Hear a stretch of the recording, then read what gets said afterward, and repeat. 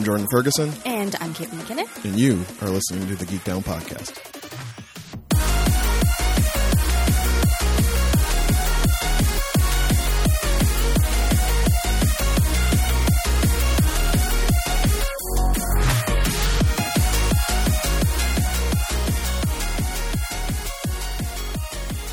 What's up, Geeky D's? Welcome back to another fantastic episode of the Geek Down Podcast. This is the show where two friends sit in front of microphones and try to find the sweet spots where their fandoms intersect. My name is Jordan Ferguson. And my name is Caitlin McKinnon. And there are so many ways you can listen to the Geek Down Podcast. Namely, two.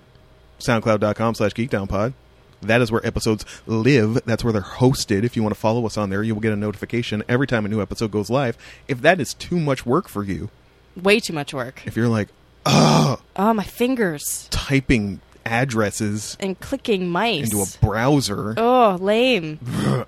While you're there, you only have to do it once. You will have to do it once. We apologize. Yes. But after that, while you're there, you will see a button with a telltale, instantly recognizable logo on it, and it will say subscribe. And when you click that button, it will take you to Apple Podcasts. Do not call it iTunes. It is no longer iTunes. They will come for you. You are revealing yourself as an old if you call it iTunes. It is Apple Podcasts. Once you do that, you will be at Apple Podcasts, and you will see another button that clicks subscribe. And once you do that, the signal hits the clouds, hits the atmosphere, and from his stately palatial manner, he sees it, he rises up, he grabs his sack, he deploys the rainbow of friendship, and Yamans, Chauncey, the magical Geek Down internet elf, slides his way through the cityscape, scattering new episodes of Geek Down through the air, directly into your ear hole. Because he's magic, they know where to go. They just fly off, and you'll just be sleeping calmly, feel a little boop. You might wake up, you might touch your ear tenderly, and say, that seems odd, I wonder what happened. And then when you glance at your phone, there will be a new episode of the Geek Down. Yeah. It's how the magic works. Just like that. It's fucking magic. It has nothing to do with RSS syndication. What are you talking about, you crazy person? Technology. Magic. We don't need technology here. If you're listening to all of this preamble and you're like, you guys are idiots. Why can't you're grown adults? Why are you talking like this? Number one, you would be wrong and frankly kind of mean, and we don't need to hear it. But if you want to be an asshole anyway, you can comment on our Twitter feed. At Geek Down Pod. Yeah, there you go. I got it. It was amazing. Stumbled for a minute. Yeah. It came out of nowhere. HTTP. I was actually thinking of someone being mean to us, and I got me really, really upset about this. Why would they do this? I don't understand. Fuck you, fictional people. Yeah. That don't exist. No, our followers are lovely. They are. Special shout out to we have all these like silent people. Very who silent. are like silently supporting us. Yeah. Like we know Luna Nightingale on SoundCloud, likes everything. She Bewildering on Twitter, at She Bewildering. I think she's a member of the Crew de Moon, Sailor Moon cosplay group. Right. Likes every tweet. Good. That the Geek Down throws up. Well, I see, as we know, I am a on Twitter from the shadows. She gets alerts. She sees what I'm on about. But I'm like the shadow. Like, I just hang back and see what's going on. You're a terrible Alec Baldwin movie? Yes, I am. Do you know sidebar, do you know when I worked at a boys camp in Aurelia? Uh-huh. No, I did not know that. You didn't know that at all? No. Well, I worked at a boys camp in Aurelia for a summer. Great.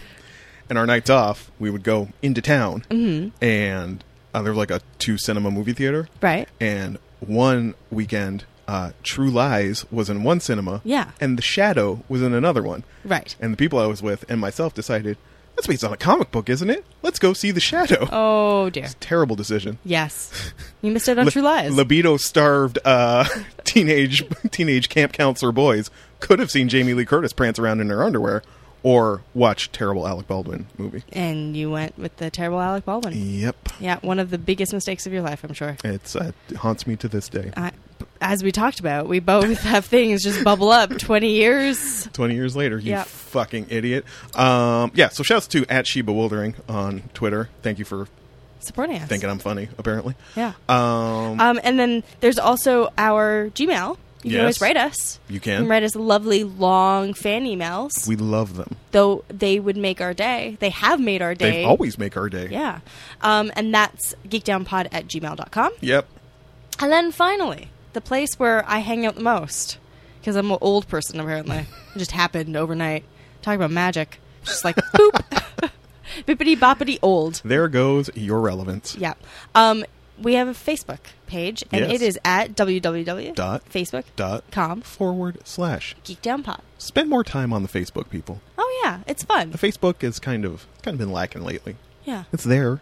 It's there. It's always there. I always let you know about updates and stuff, like updates to our Patreon, Yes. which is at patreon.com/geekdownpod, where if you want to support this endeavor financially, we would be ever grateful. I know what you're thinking. And I posted this on the Facebook group as well. You might be thinking, I don't really have a lot of money. Like, I like what y'all do, but I don't really have a lot of money. And like, I can't... I feel bad. I should be able to spend... And I've heard this from people as well Yeah. in my life. They're like, I don't want to pledge anything because I can't really afford to spend, like, $5 a month on it. Who said anything about $5? We have a $1 tier. Yeah. And honestly, really, we mean this. We appreciate every single dollar. If 20 of y'all went out and pledged $1 Yeah. each, number one, you probably ain't even going to notice that money's gone every month. No. But we will notice it comes in. Oh, yes. Oh, will we? Oh, we will. And these are the things that pays for our SoundCloud. We've already done that. We got Kate a chair. Yeah. It was this whole thing, and now She I is have so a chair. comfortable. Lumbar support. And maybe you think that, like, oh, they don't need any money now. They've crossed off all their goals. Oh. You know why we still haven't had any interviews on this show? Yeah, we still are saving him for a mixer. Waiting for a mixer. So, listen, we appreciate all the pledges we already have. We love you, patrons. I went really overboard this week on the Geek Down playlist because I figured this needs to be contextualized, so I wrote like a 1,000-word essay to go along with it. Also, which I didn't know, Yeah. Patreon emails all of our patrons whenever we update. Yeah, you had mentioned that. Yeah, I had no idea. It's pretty cool. Because sometimes I just throw shit out there and it's like, oh, nobody's going to look at this because, again, it's like the SoundCloud thing. Patrons don't want to have to go to the site to read the things we're doing, but it just gets emailed to them. You know what? It's like a little something extra Chauncey does. I was about to say, that's probably, Chauncey was talking to me about like some of the other Why work. does Chauncey only talk to you? You're cold and not welcoming. I resent this so much. Yeah, we text all the time. I don't know what your problem is. But he was talking about how when there are bonus episodes, he sends, he does some extra work. Playlists, the updates to the playlist, show notes. He'll update all of that. Well, fuck you for not talking to me, Chauncey, but bless you for all the extra work that you do for our patrons. But anyway, yes, $1 a month. If that's all you got, don't worry about looking cheap. Oh, no. $1 is awesome. It's $1 huge for us. means so much to me and anyone else. Maybe you think that, listen, if you got like, I wouldn't feel good about spending, $5 on the Geek Down when this, other show that I love, I can't give them $5. Why don't you give $1 to 5 of your favorite podcasts? Yeah. That's fine. They would all be delighted. We would be extremely delighted. Because listen, I don't want to get too mathematical on y'all. Each episode of Geek Down is about an hour and a half. Yeah. Each. It's like 6 hours of content a month that we give y'all. Yeah. For free. It's free. For $1 a month. It's pretty good. It's cheaper than a movie. It's cheaper than a book. It's cheaper than a single issue of a comic. It's a great deal, cheaper really. Than a video game. Cheaper than maybe an app. Maybe an app is about the only other thing you get for $1. A lot of them are $1.99. Right? Value. So much value. So much value. We appreciate that. How's your week, Kate? I'm still sick. How is this possible? Number one, don't slurp your tumbler on the mic. Number two, how are you still sick? I think I got better and then got re-sick. Because on Thursday, I was like, oh yeah, I'm almost over it, right? Like I'm feeling like basically normal. It's a little bit like it's almost stopped being sore. Thursday night, bam. Is this a Hamilton thing? Someone said that. Is Hamilton doing this to you? But I've been in Hamilton for a while, and this is not... I probably had contact with a child, and it was probably covered in disease. That'll do it. Oh, festering but it's sacks viral. of germs. It's just viral, so they can't do anything. I just can take cold medication. What can we do about your fucking feeble immune system? It's not that feeble. Well, apparently it is, because you can't shake this virus. I haven't been sick for ages. Ages. And I have shaken the virus. I got a new virus. This is totally different. Why is downtown Hamilton riddled with viruses? It probably has something to do with the germs Why everywhere. is your place of work just filled with disease? Because there are young people in my place of work. That'll do it. Yeah. It could also be the longer hours I'm now working. So Could be it. I'm actually one of those full-time people now. Are you getting enough sleep? Probably not. Maybe you should do that. Definitely not. Absolutely not getting enough sleep. Are you refusing to get enough sleep? No, it happens that I'm a night owl, so I'm like getting tired at like 8, and I'm like, oh yeah, like I'll get to bed at 9. 9 o'clock rolls around, and I'm like, whoa! Oh my god! Time for Voyager reruns. Yeah, yeah, exactly. I'm like, look at all the things I could do at 9 o'clock. Yeah, it's not good. How about you? What was your week? Made my return to the dentist. How was the dentist? This was the first actual cleaning sesh. Yeah. So, despite feeling occasionally that Yondola was going to get directly into my skull through my mouth, she offered all these, like, we can put like some topical shit on you that'll kind of numb your gums up, or we can just numb the nerve completely, like if it's too big of a deal. And I was like, no, it'll be fine. I'm sure, like, it's gonna look like The Shining when I rinse, but like it's gonna be fine. And woo, yeah, she got to some of them fronts, and I'm like, number one, she's going to pry this tooth out of my head, and number two, I'm pretty sure she's burrowing directly into my skull. Oh, probably to get your brain. And she kept checking on me. And by like 40 minutes in, she's like, "You doing good?" I was like, "If you're gonna go back to the fronts, you're gonna have to numb that up." I will admit my frailty, Yondola. Also, again, with the TV on in the dentist is a real weird. I know this is like everywhere now, but it's like super normal. She got like the Much Music retro lunch on. It's like watching like Gob and Boyz II Men videos. I love Boyz II Men. I did make the crack about like, Yondola, you have to change the channel. I can't have it getting this sexy in here when Boyz II Men. Boyz II Men end of the road coming on. But the thing is, because as established on previous episodes, it's been a while since your man went to the dentist. Given that, they only book you for like an hour, and really she probably spent like an hour and a half in there. Really only time to get half my mouth done. Yep. So one side of my mouth, pristine.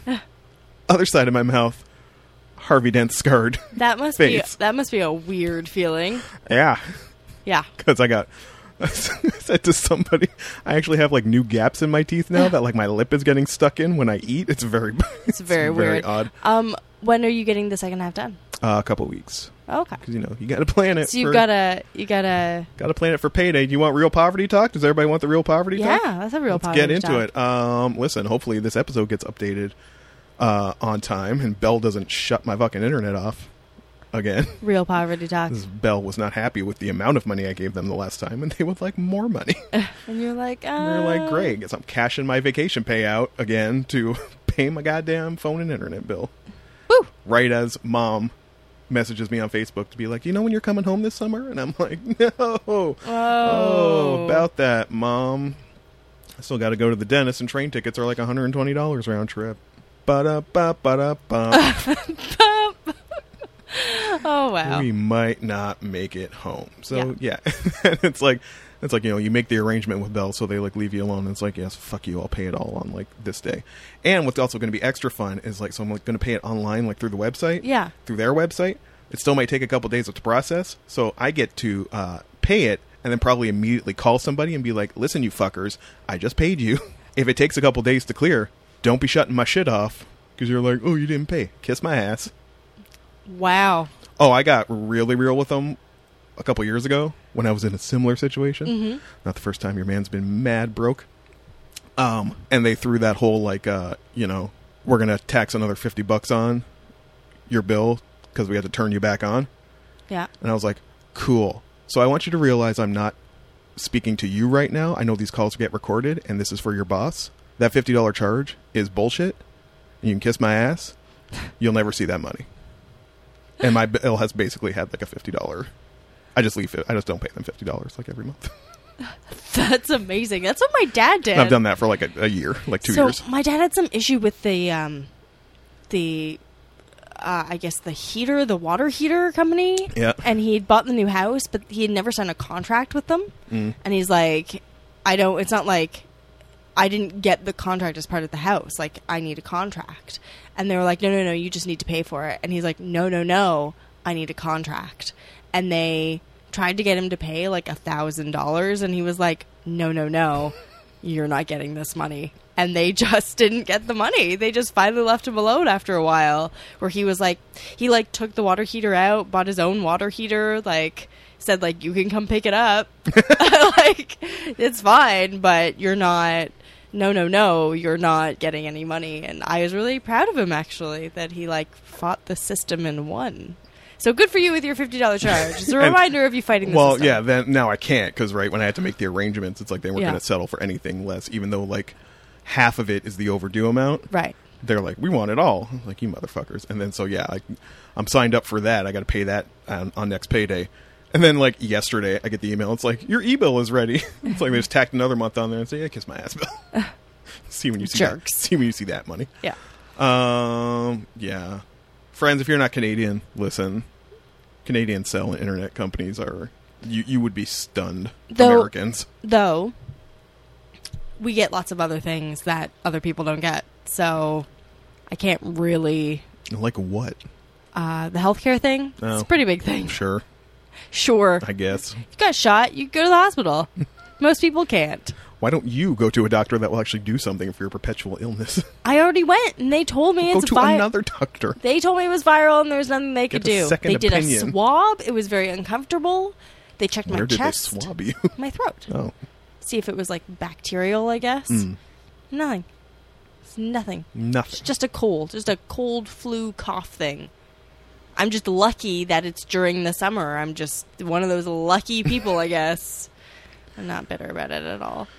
So yeah, fighting with Belle and the dentist. And I mean, listen, I keep saying her name because she was an angel. Shouts to you, Yondala. You were Don't think delightful. Yondala will know. Yondala will never hear this, but, you know, she was Tibetan, and when she found out I lived in Parkdale, she got mad excited and chatty because we know Little Tibet. Parkdale's Tibet town. Yeah. She's asking me if I'd ever had Tibetan food. I've had Tibetan And food. asked for recommendations. Have you had butter tea? Yeah, it's disgusting. Because she mentioned it and told me what it was. It was- and she's like, it's actually really good. It No, sounds it's terrible, not. but it's really good. It's not. I almost vomited. Like, Butter tea is butter and salt put into black tea, apparently. It's according gross. to And Yondala. And there's another drink as well that's just butter and milk, and it's also not good. What is up with the butter Tibetans? They really like the butter. No, she mentioned dumplings. I had to get dumplings wherever I went, and like the long dumplings. I can't remember if I let them pick for me, and they brought me some stuff, and it was good. It was for a thing I was doing in university, and it was good. It was good food. But the butter tea and the butter, I don't know what the buttermilk was called. It was disgusting. I kind of want to try it now, just because it sounds so gross. But Yeah, Yeah. okay. You're fighting with Belle. You don't have money to spend on butter tea. I don't. Did I do anything else? No, not really. Just working. Oh Christ, I'm working so much, and work is stupid. Belle can't have all my money though, Why? because I got to segue into news. Because I'm trying to go to the Review Cinema here in Toronto on July 26th. For what reason? Because in the next installment of their ongoing Anime at the Review series, presented we- by Toronto's Beguiling. Which we mentioned last week. Did we mention it last week? I'm pretty sure. No, we didn't mention it last week. Are you sure? Yeah, Oh. I'm 90% sure. Oh, maybe not. That was the Cineplex. No, Cineplex was Oh, right. Cineplex showing Ghibli movies we mentioned. Right. Sorry. No, this is a one-off. The Review Cinema is on Roncesvalles Avenue here in Toronto, over in Little Poland, Yep. in the West End. A beautiful neighborhood, beautiful theater, and they have a bi-monthly, I think it's bi-monthly, series where they show anime films presented by The Beguiling, the hipster fancy comic book shop here in Toronto. And July 26th, they are showing Cowboy Bebop, the movie, Knocking on Heaven's Door, That's exciting. which we love Cowboy Bebop. Cowboy Did you ever Bebop. see the movie? Yeah, I went through a phase where I saw everything. I think I saw the movie a bit after the series though. Yeah, it came out a few years after the series ended, I think. It takes place between episodes 22 and 23. I think you don't need to know... I mean, a base knowledge of the characters is really all you need to know. If you've seen the series, there will be character beats that will mean more to you than it will mean to someone who has never seen it. But, yeah, I'm really trying to get over there to check that out on the big screen, because I love Cowboy Bebop. That movie has one of my favorite Ed scenes. She gets a little musical montage where she runs around trick-or-treating with Ein to try to find information. So yeah, that is, like I said, that's at 400 Roncesvalles Avenue. It is, if you are on the TTC, you can take the Bloor line to Dundas West Station, and then head south on Roncy via the King streetcar if you like, and that will get you there. It is at 6:45 on July 26th, and I believe tickets are $13. Look it up on Facebook. You can get more information there. So, yeah, shouts to you, Beguiling. Shouts to you, Review Cinema. And shouts to Cowboy Bebop. Yeah.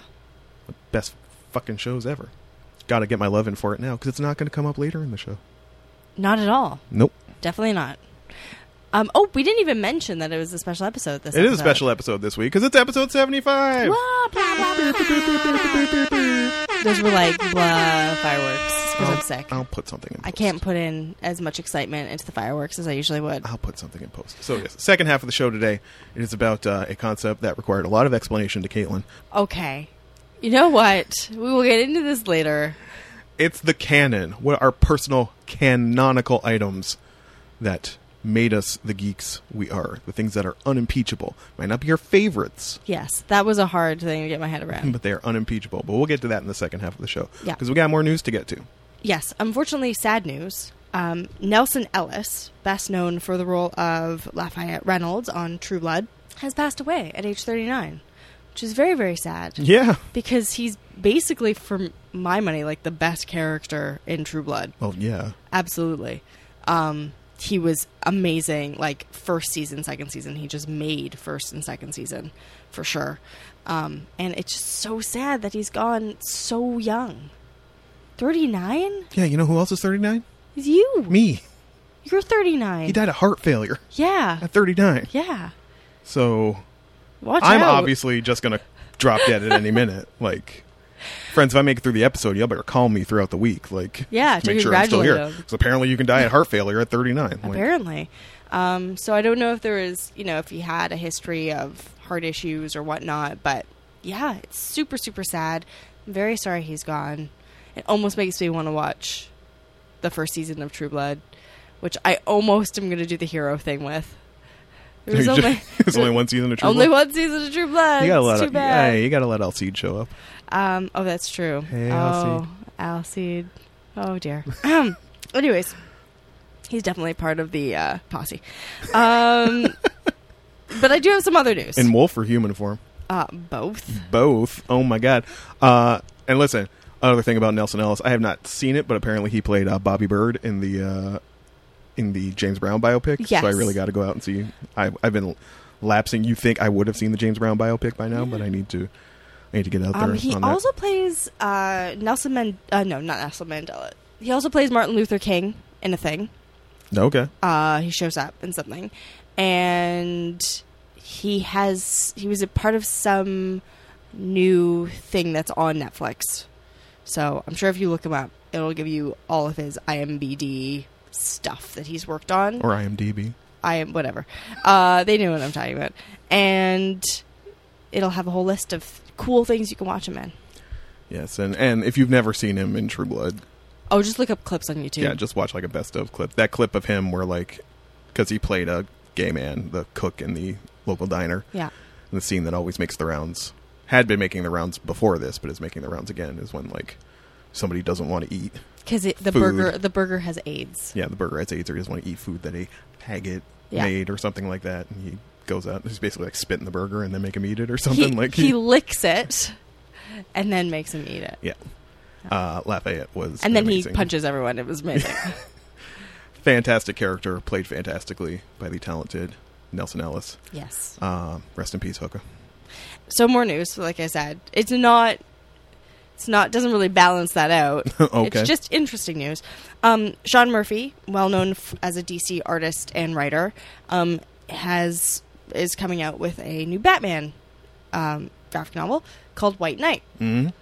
And it stars Joker as kind of a good guy. Which is... I think I did read something about this. Isn't it like he's almost like a politician? Yeah. He's almost like a populist, dare we say, Trumpian politician? Kind of. He wants to talk about things in that world. He's made Gotham more realistic and wants to talk about things like, poverty and wage disparity and actual issues. Mm-hmm. But, how do you do that in that Gotham world? and has Joker as more of a politician who's saying, really, the only reason we have lots of these problems is because of Batman. It's interesting. Paul Dini did something similar with Batman War on Crime. This is from a long time ago. Yeah, he did a few. He did a Superman one. They were all like these. Alex Ross illustrated them, I think. Possibly.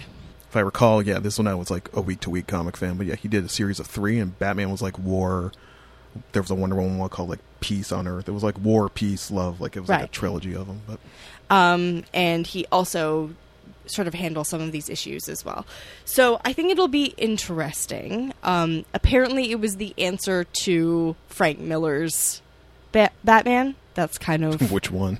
I think the one that like was 88 Dark Knight, or I think it was the DK2 or DK3, or I think it was the Dark Knight one. The Goddamn Batman, or Goddamn Batman. I like your inflection better. Yeah. Well, that's what I've heard. It's just that's what he sort of put out there. It's a very different spin on it, and I think that's interesting. This is what I like about comics, is that they can do interesting things with the same characters.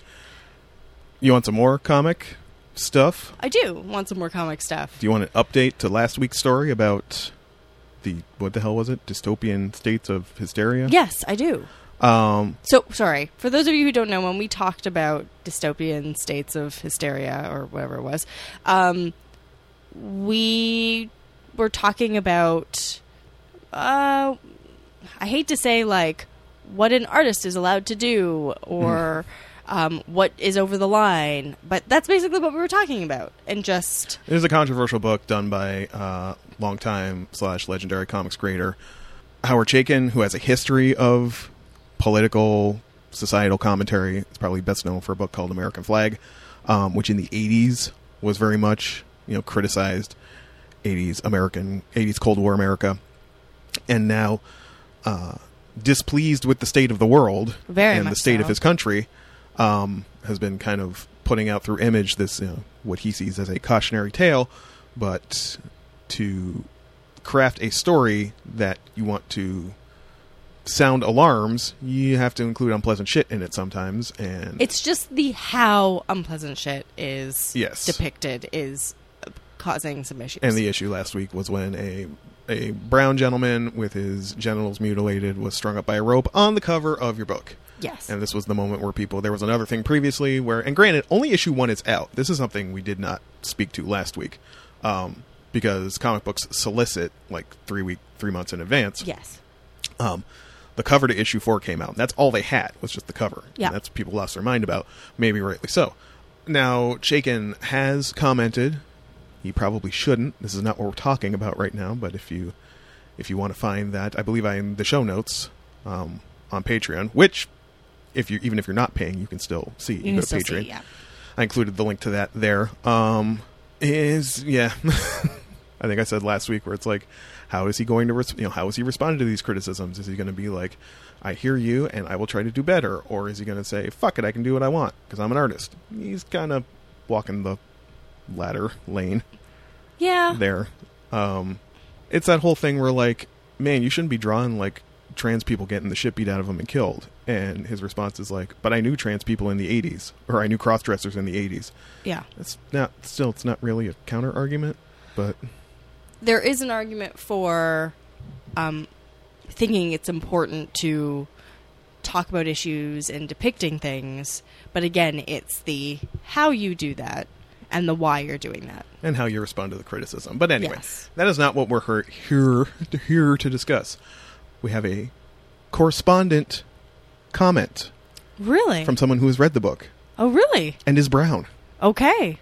It's Chaim Dar, everybody. Chaim Dar? Through the magic of Facebook. Oh, my gosh. Chaim Dar has offered to, be the ongoing commentary for Dystopian States of Hysteria as a brown person, as a man of Pakistani ethnicity, to let us know how controversial or, how does this book affect him? Right. In the grand scheme of things.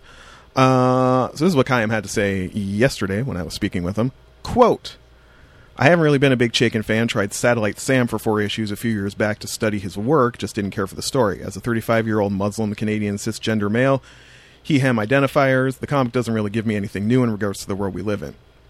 If the LGBT community was pissed at the Pride cover thing, by all means, take it to the editors. We've seen editors fuck up covers badly before. Black people are literally being modern-day lynched in the streets. LGBT community around the world is collectively shat on by many societies. I wake up every day and I turn to my social media, hoping none of my friends have been targeted, hurt, or involved in a shooting or victimized in some way. Some people can't handle violence in comics reflecting the real world. Boo fucking who.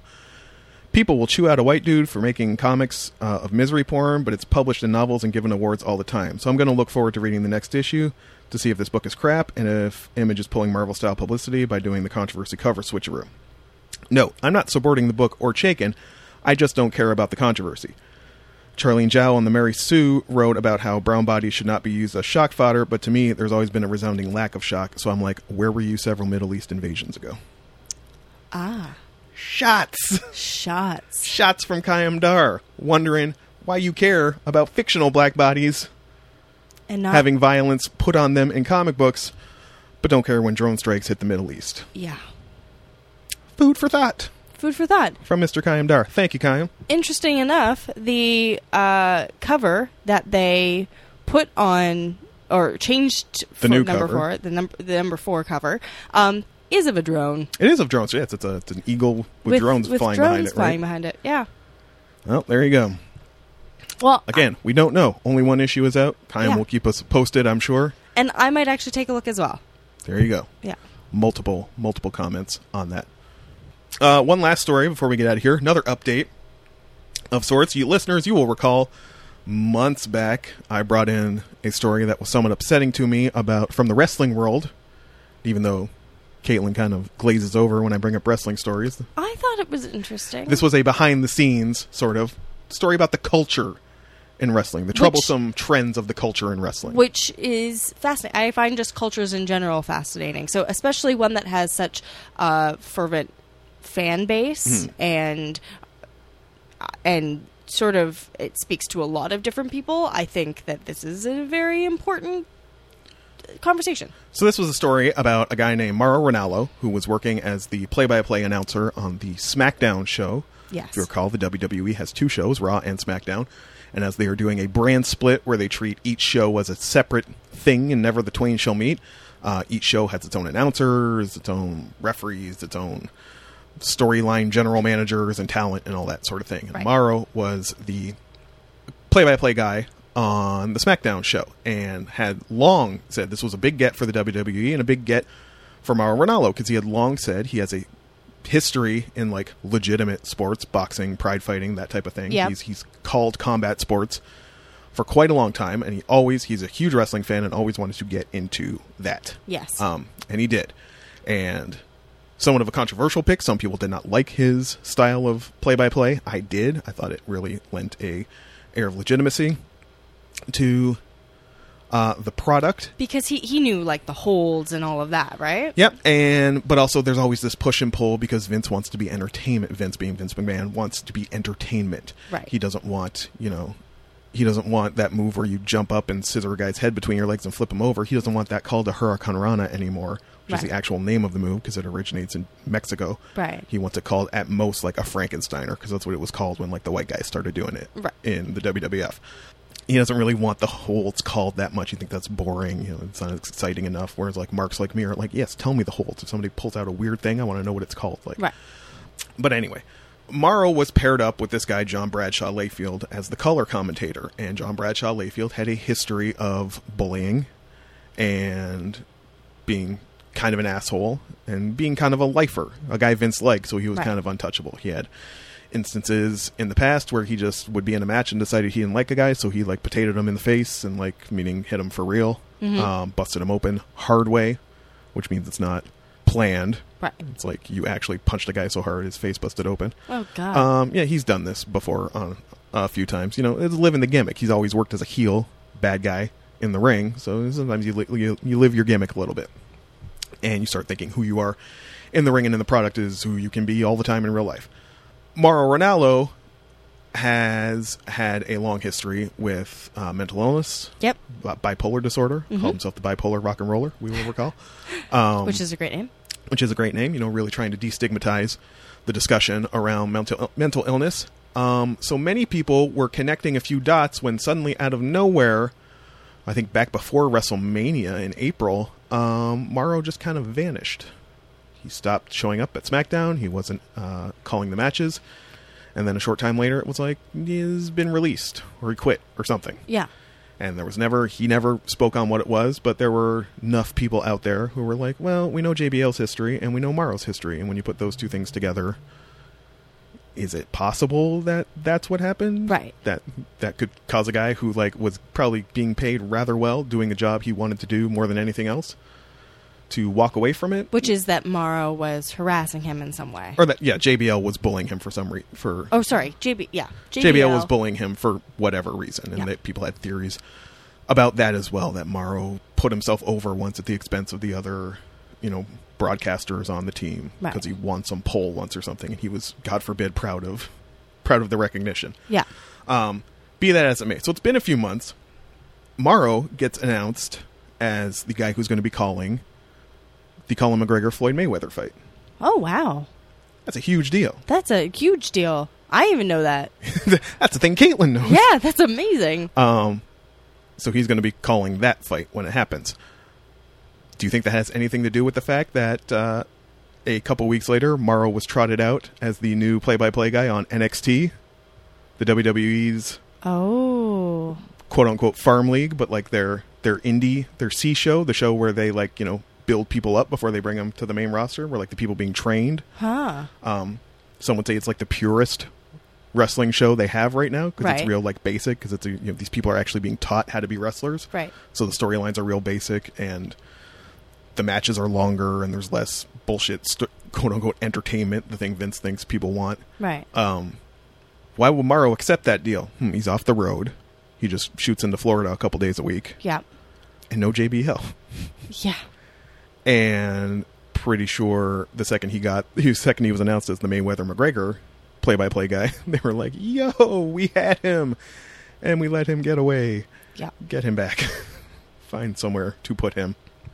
So yeah, he's back, and he's going to be calling NXT, which is more than likely a better fit for him. Right. They do a lot of really cool shit over in NXT because they are not... The power dynamic in the WWE at this point is so Vince still rules all the main shows. Yeah. And NXT is this little thing in Florida where they do an hour show every week, and Triple H is running all that. Okay. So now you have a guy who worked, guy who came up as a worker. People get better opportunities there, and he's more kind of old school with the quote-unquote booking, meaning how matches are decided. Okay. It's just the title, or I want to be the best. Right. The storylines aren't stupid. And they do a lot of really cool things. They had, it's kind of failed since they moved it up to a larger thing, but they had a cruiserweight classic. Cruiserweights meaning lighter guys, skinnier guys. All right. And they brought in people from all over the world for this tournament. And Mauro Ranallo was the play-by-play guy for that special tournament they had. And it was really good. And it was fucking great. It was him and Daniel Bryan. It was the most do you love wrestling? Yes, you're going to fucking love this. They're doing it again this summer with the Mae Young Classic. Ooh. All ladies. What? Soup's excited. You think that has anything to do with Glow? Oh, God. Fuck. Man. I don't know if they're related or not. They have done a lot. NXT has done a lot for making women's wrestling in on Raw and SmackDown a much bigger deal. It's the best part of the show now. Right. Which is ridiculous to think that we now live in a world where so this woman, Sasha Banks, and Charlotte Flair, who is actually Ric Flair's daughter. Oh, okay. And is a beast. Nice. She's on a fucking another level. She's incredible. They were headlining Raw. Cool. Having the last match of the night. These I Quit for matches for the women's title. Yeah. It's unthinkable 5 years ago that you would have women main eventing on Raw. Meanwhile, I'm that's not weird. This is super normal. So I think they've noticed that there's there's always kind of more of a buzz around the women. And maybe it's, maybe it's the monkey riding a bike syndrome where it's hey, look at them girls doing stuff. That's like a novelty thing for the audience, or it's just like, holy shit, they just respect what these women can do. So I think it was kind of a no-brainer for them. I'm sure Glow didn't hurt. Yeah.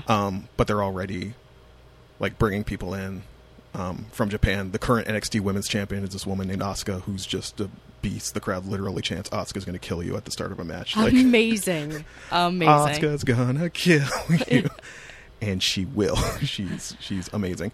And they brought in this other woman, Kairi Hojo, I think her name is. She just got announced as being in the Mae Young tournament. She does this elbow drop. Like, was unfamiliar with her work. Wow. Normally the elbow drop is you just kind of like jump onto your side and hit somebody with the elbow. She like jumps up but kicks her feet out front and like lands on her back. Oh. It's so like impressive looking, and it looks like it would kill you if it hits you. Like, so Mae Young Classic. I think they're filming it right now, and it's going to air throughout July, and Soup's excited for that. That's awesome. I'll show you a clip on break. Yeah, no, Asuka had a last woman standing match with this other woman, Nikki Cross, and she took one of the sickest bumps I've ever seen. She took like a suplex onto the ramp, and like her head bounced off, and I was like... So you guys probably think I'm just being like fake excited. No, I'm actually like, let me see some women beat each other up. This is awesome. I spent an afternoon once, this was years ago, I was totally unfamiliar with the concept of Joshi Resu, so... Because I study Japanese now, you know, they just kind of sound out English words. Mm-hmm. So, Puroresu is pro wrestling. Yeah. And Joshi is women. So, Puro Joshi or Joshi Puro, Joshi Resu. I don't remember how they combine the words. But it's like women's wrestling. And Japanese wrestling is always, you know, your boy Shinsuke Nakamura. Yeah. He's the king of strong style. I'm making air quotes. Yeah. Because he doesn't really have like a lot of like flips and holds and shit like that. He just clubs you. Like, yeah. Just strong style. That was actually the big thing last week. One of the Japanese promotions had a show in LA, which was a huge deal, and their main event was this guy Kenny Omega, who's like the king of the indies right now, and some Japanese guy Ishii, he looked like a fucking bulldozer. Like the guy looked like a barrel. Like, and at one point, like, that's all you need to do. These guys are actually like forearm blows to the chest, like just clubbing each other. Like, strong style lives. See, and I'm like, that's okay. Potatoing somebody in the face when they're not ready for it, that's not okay. That's not okay. When I was saying, like, I get really excited when women kick the crap out of each other. Guys kicking the crap out of each other, I'm like, eh. But, like, women kicking the crap out of each other, I think I said this once, and Kayam sent me, like, a video of, like, an Ronda Rousey getting knocked out. Or something, some kind of, like, fighting. And I was like, this is pretty cool. Like, this is all right. But I don't like, for some reason, I don't like actual, like, boxing. It's something about, like, wrestling and maybe something a little theatrical where you know they're not actually trying to kill each other. Yeah. It's just, like, I love gore, but when we get to movies and they've got, like, real life, like, torture scenes, like, even in Reservoir Dogs, I'm like, oh, no. No. Too real. Well, let's take a break here and show Caitlin some fun clips for 10 minutes. And just so everyone knows, when he said after this we're going to get going, we're not actually going anywhere. No, we're going to go a break, which is us just like hanging out for 5 minutes. Yeah, I'm going to get a soda. And I'm going to get something for my throat. Kate's going to soothe her throat. And shouts to Morrow. Welcome back. Hope it's a more pleasant working environment for you. Good luck continuing to destigmatize mental illness. Yes. Because as Jordan and I are both on that spectrum. It's a varying degrees. Like, yes. I don't want to oversell my own illness compared to people who are actually suffering with debilitating type of things. My level is like inconvenienced. Like, I've never not been able to get out of bed and, like, you know, go to work. And I understand there are people who cannot. Well, as someone who's had days where she could not get out of bed and go to work. There you go. I appreciate it. It is important that we talk about it, and the name you've given yourself is amazing. Shouts to you, bipolar rock and roller. Yeah. All right, we'll see you guys in a second. BRB.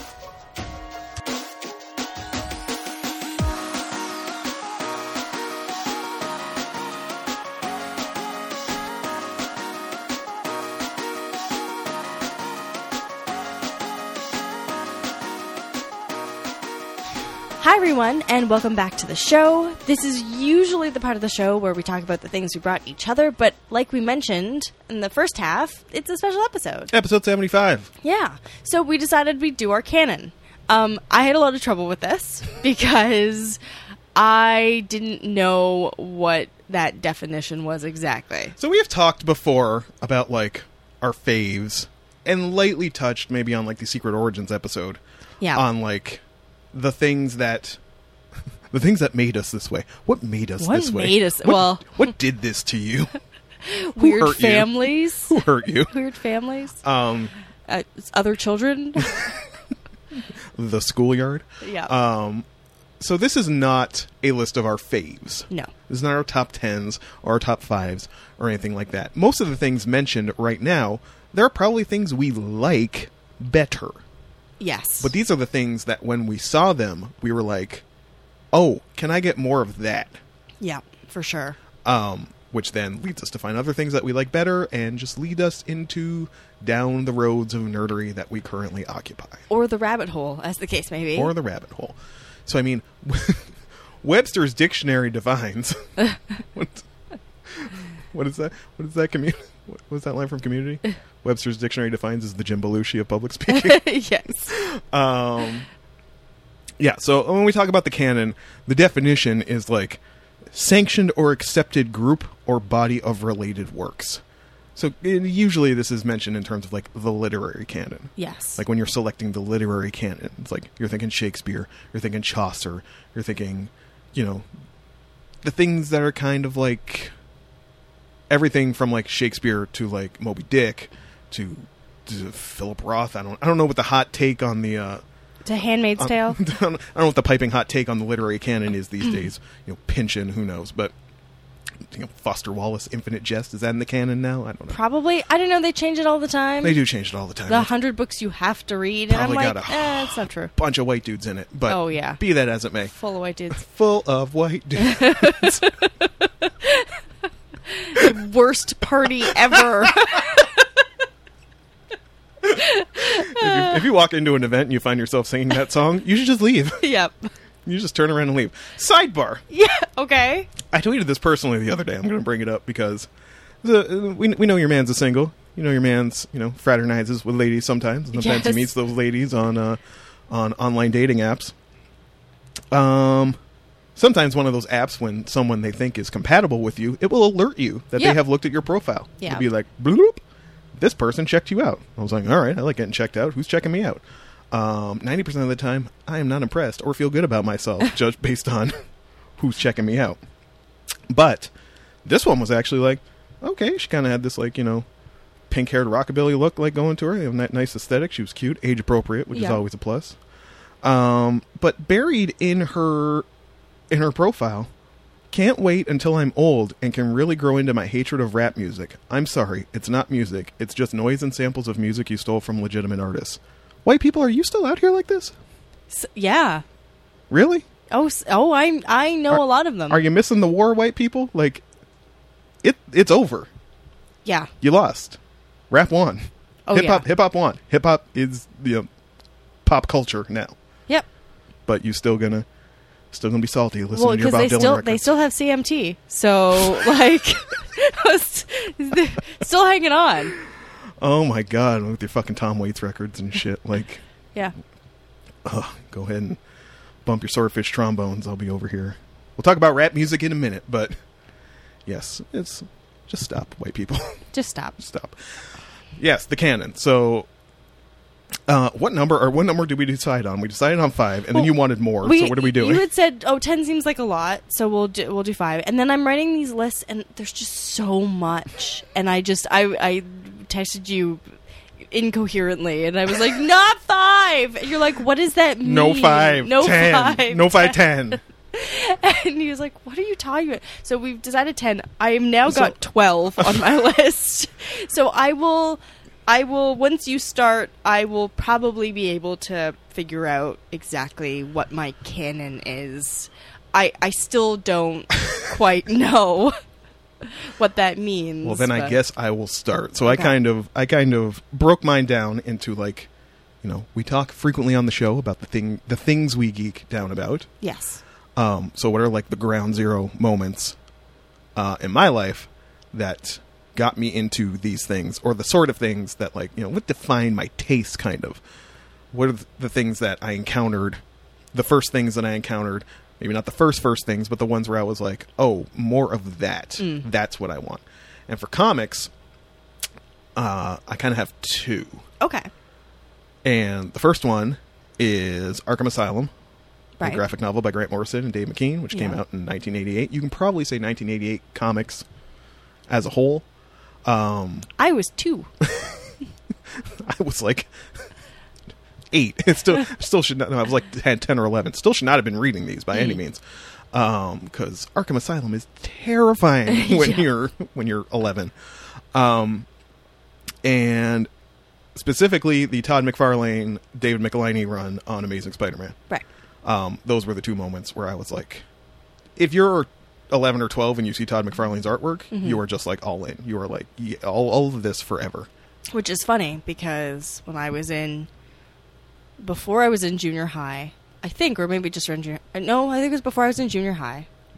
And if we're focusing on comic books, what got me into comic books is television. Because I didn't have access to, no one was buying me comic books. I wasn't ever in comic book stores. I didn't have any friends, so I didn't have any friends who, write comic books. For me, what it was airing on TV was Spawn, the animated show, and Movie Network Friday nights or whatever it was, and which I should not have been watching because I was way too young, and the Max. Yes. And both of those led me to the comics. And so Spawn number 1 to 5 is like, I was like, this is awesome.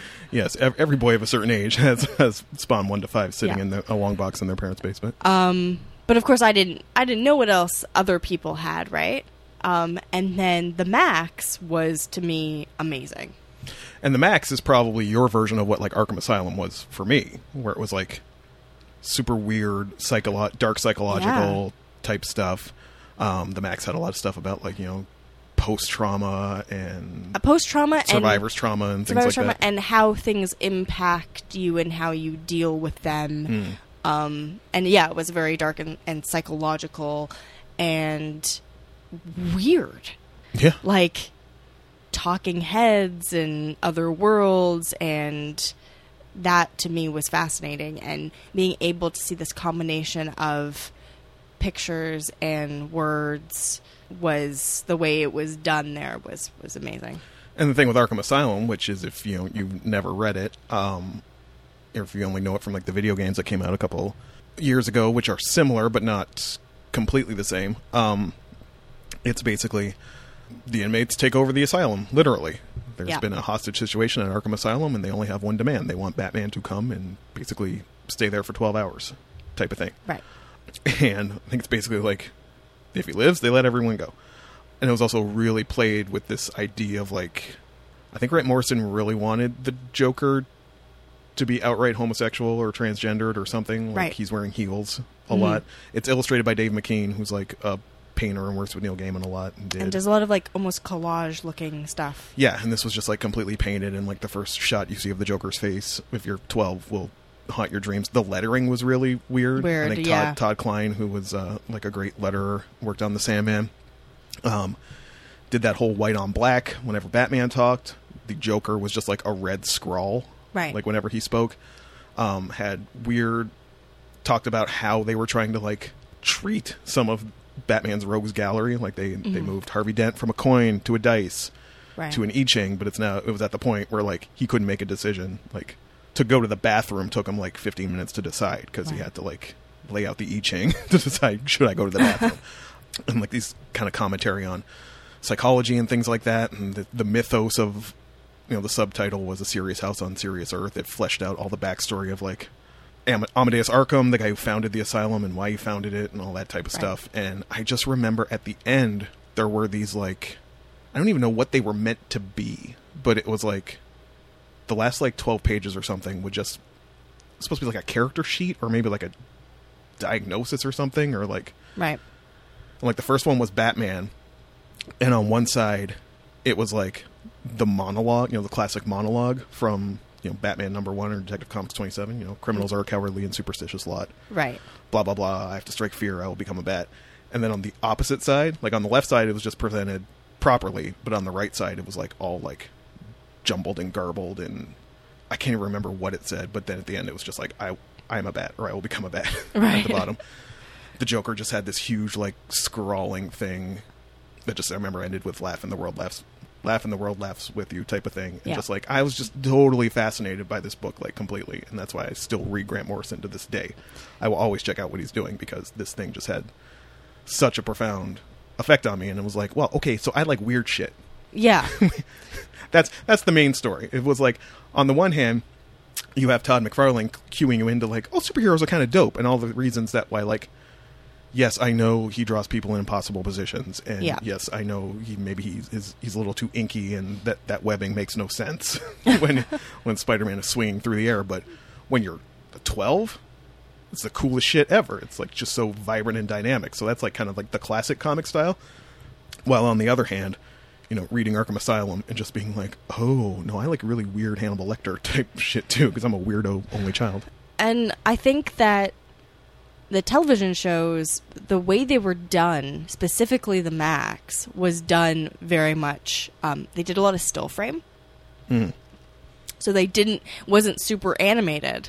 They did a lot of like just almost panel shots, and they almost took things exactly from the comic book. And I think I loved the art style. I thought it was very different than anything I'd ever seen, because it has a very, I don't know, a softness to it and a weirdness. Almost like Felix the Cat. Like it gets so strange and inverted at times, and I liked all that, and the sort of, again, the psychology of why someone is doing something and what it means to be a victim. And yeah, it was just a really interesting view of the world, especially at that age when you're learning more about the world, and that the world is not a happy place. And I think that's definitely made it so that I always lean towards interesting, weird things. Maybe that's what we've got in common. We're Maybe. just both like really We're just weird fucking stuff. And yeah, and that, like I said, led me to those comic books. I went out and specifically, when I was in junior high, looked for those comic books first. More of that. Yeah, more of that. I want more of that. And then once I got those, the Max led me to the Pit. And Spawn led me to... Ooh, all them classic Gen 1 Image books. Yeah. And then the Spawn and Todd McFarlane led me to other things. And I still, to this day, am not into regular superhero books. It's all the other periphery stuff I like. Or superhero books, but weird, like Gotham by Gaslight. Yeah. Right? They've taken the superheroes and done something different with them. That's what I like. So... Cool. Yeah. What's first up for yours? Well, I put those down as those actually the Max and the Spawn I had down. I would say I'm just gonna. It's very difficult. There is a lot here. When we were talking, when I think about it, and I may have mentioned it on the Secret Origins episode. I can't remember, but the book The Giver. Oh, by no, I don't think you did. Lois Lowry.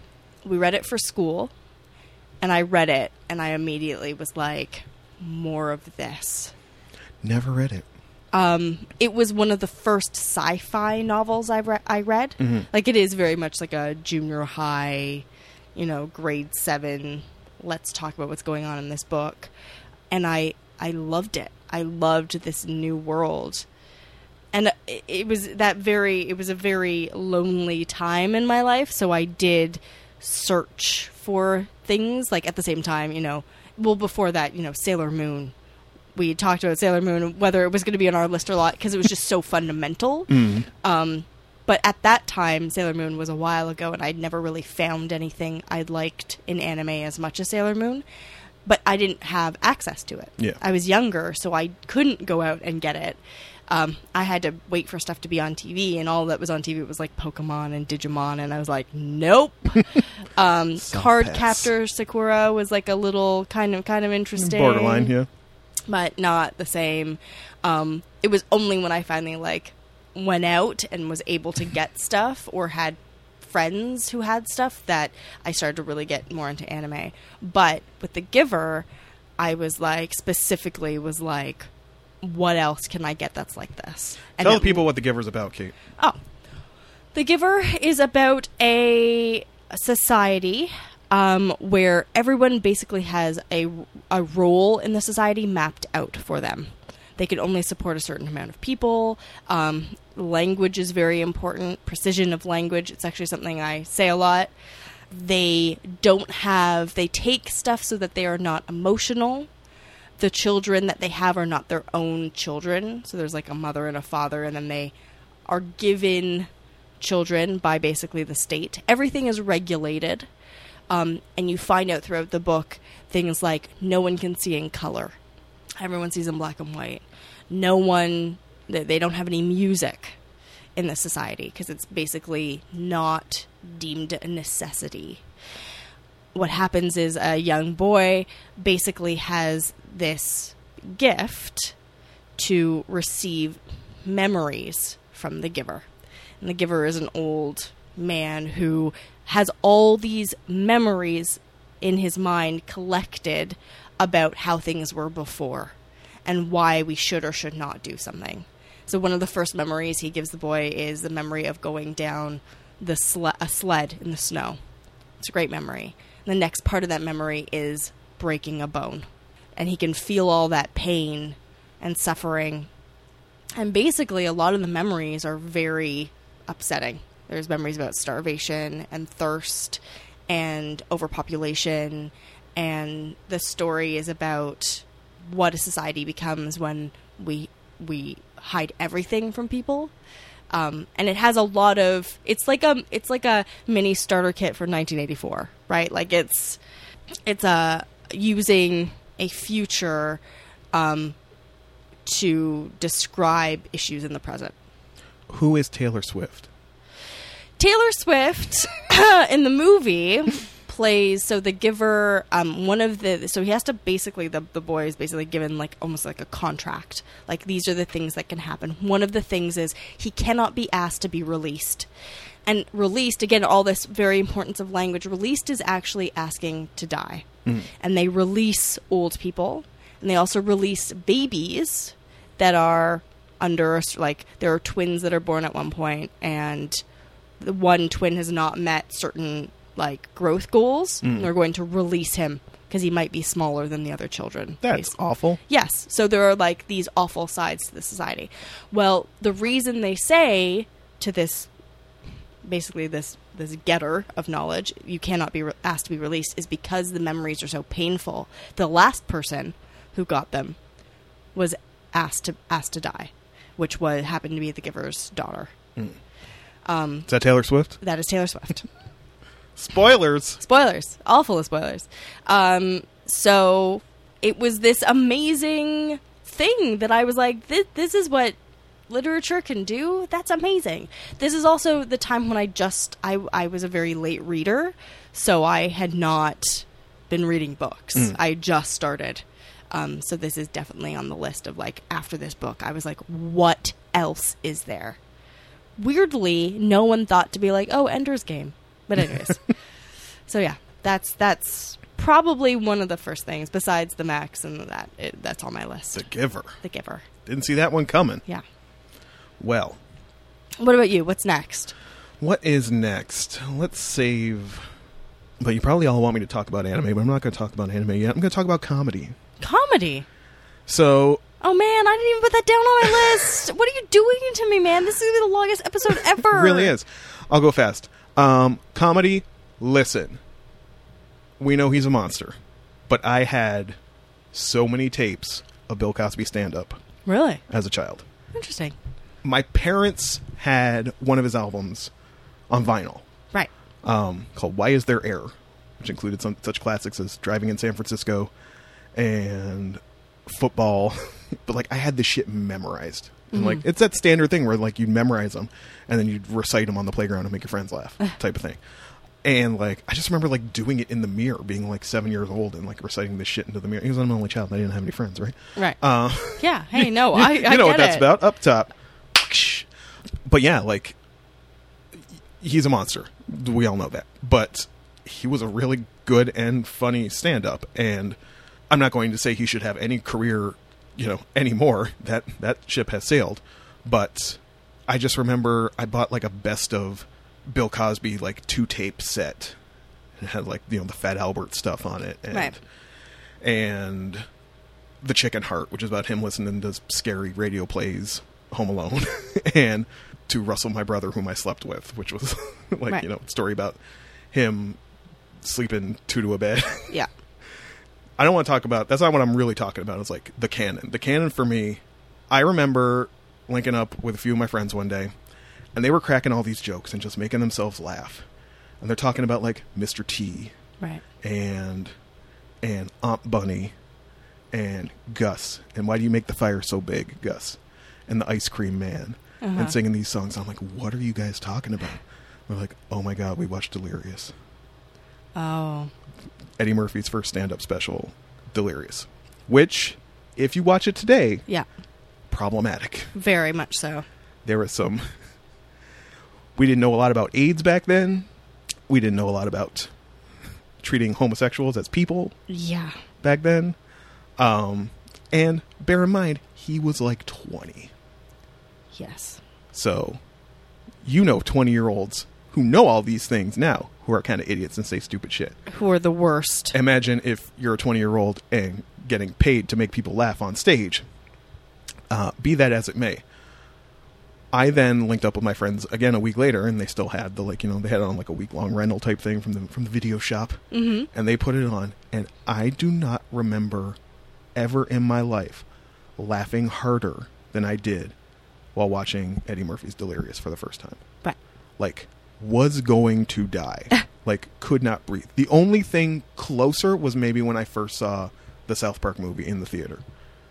And, like, the Uncle Fucker song started up.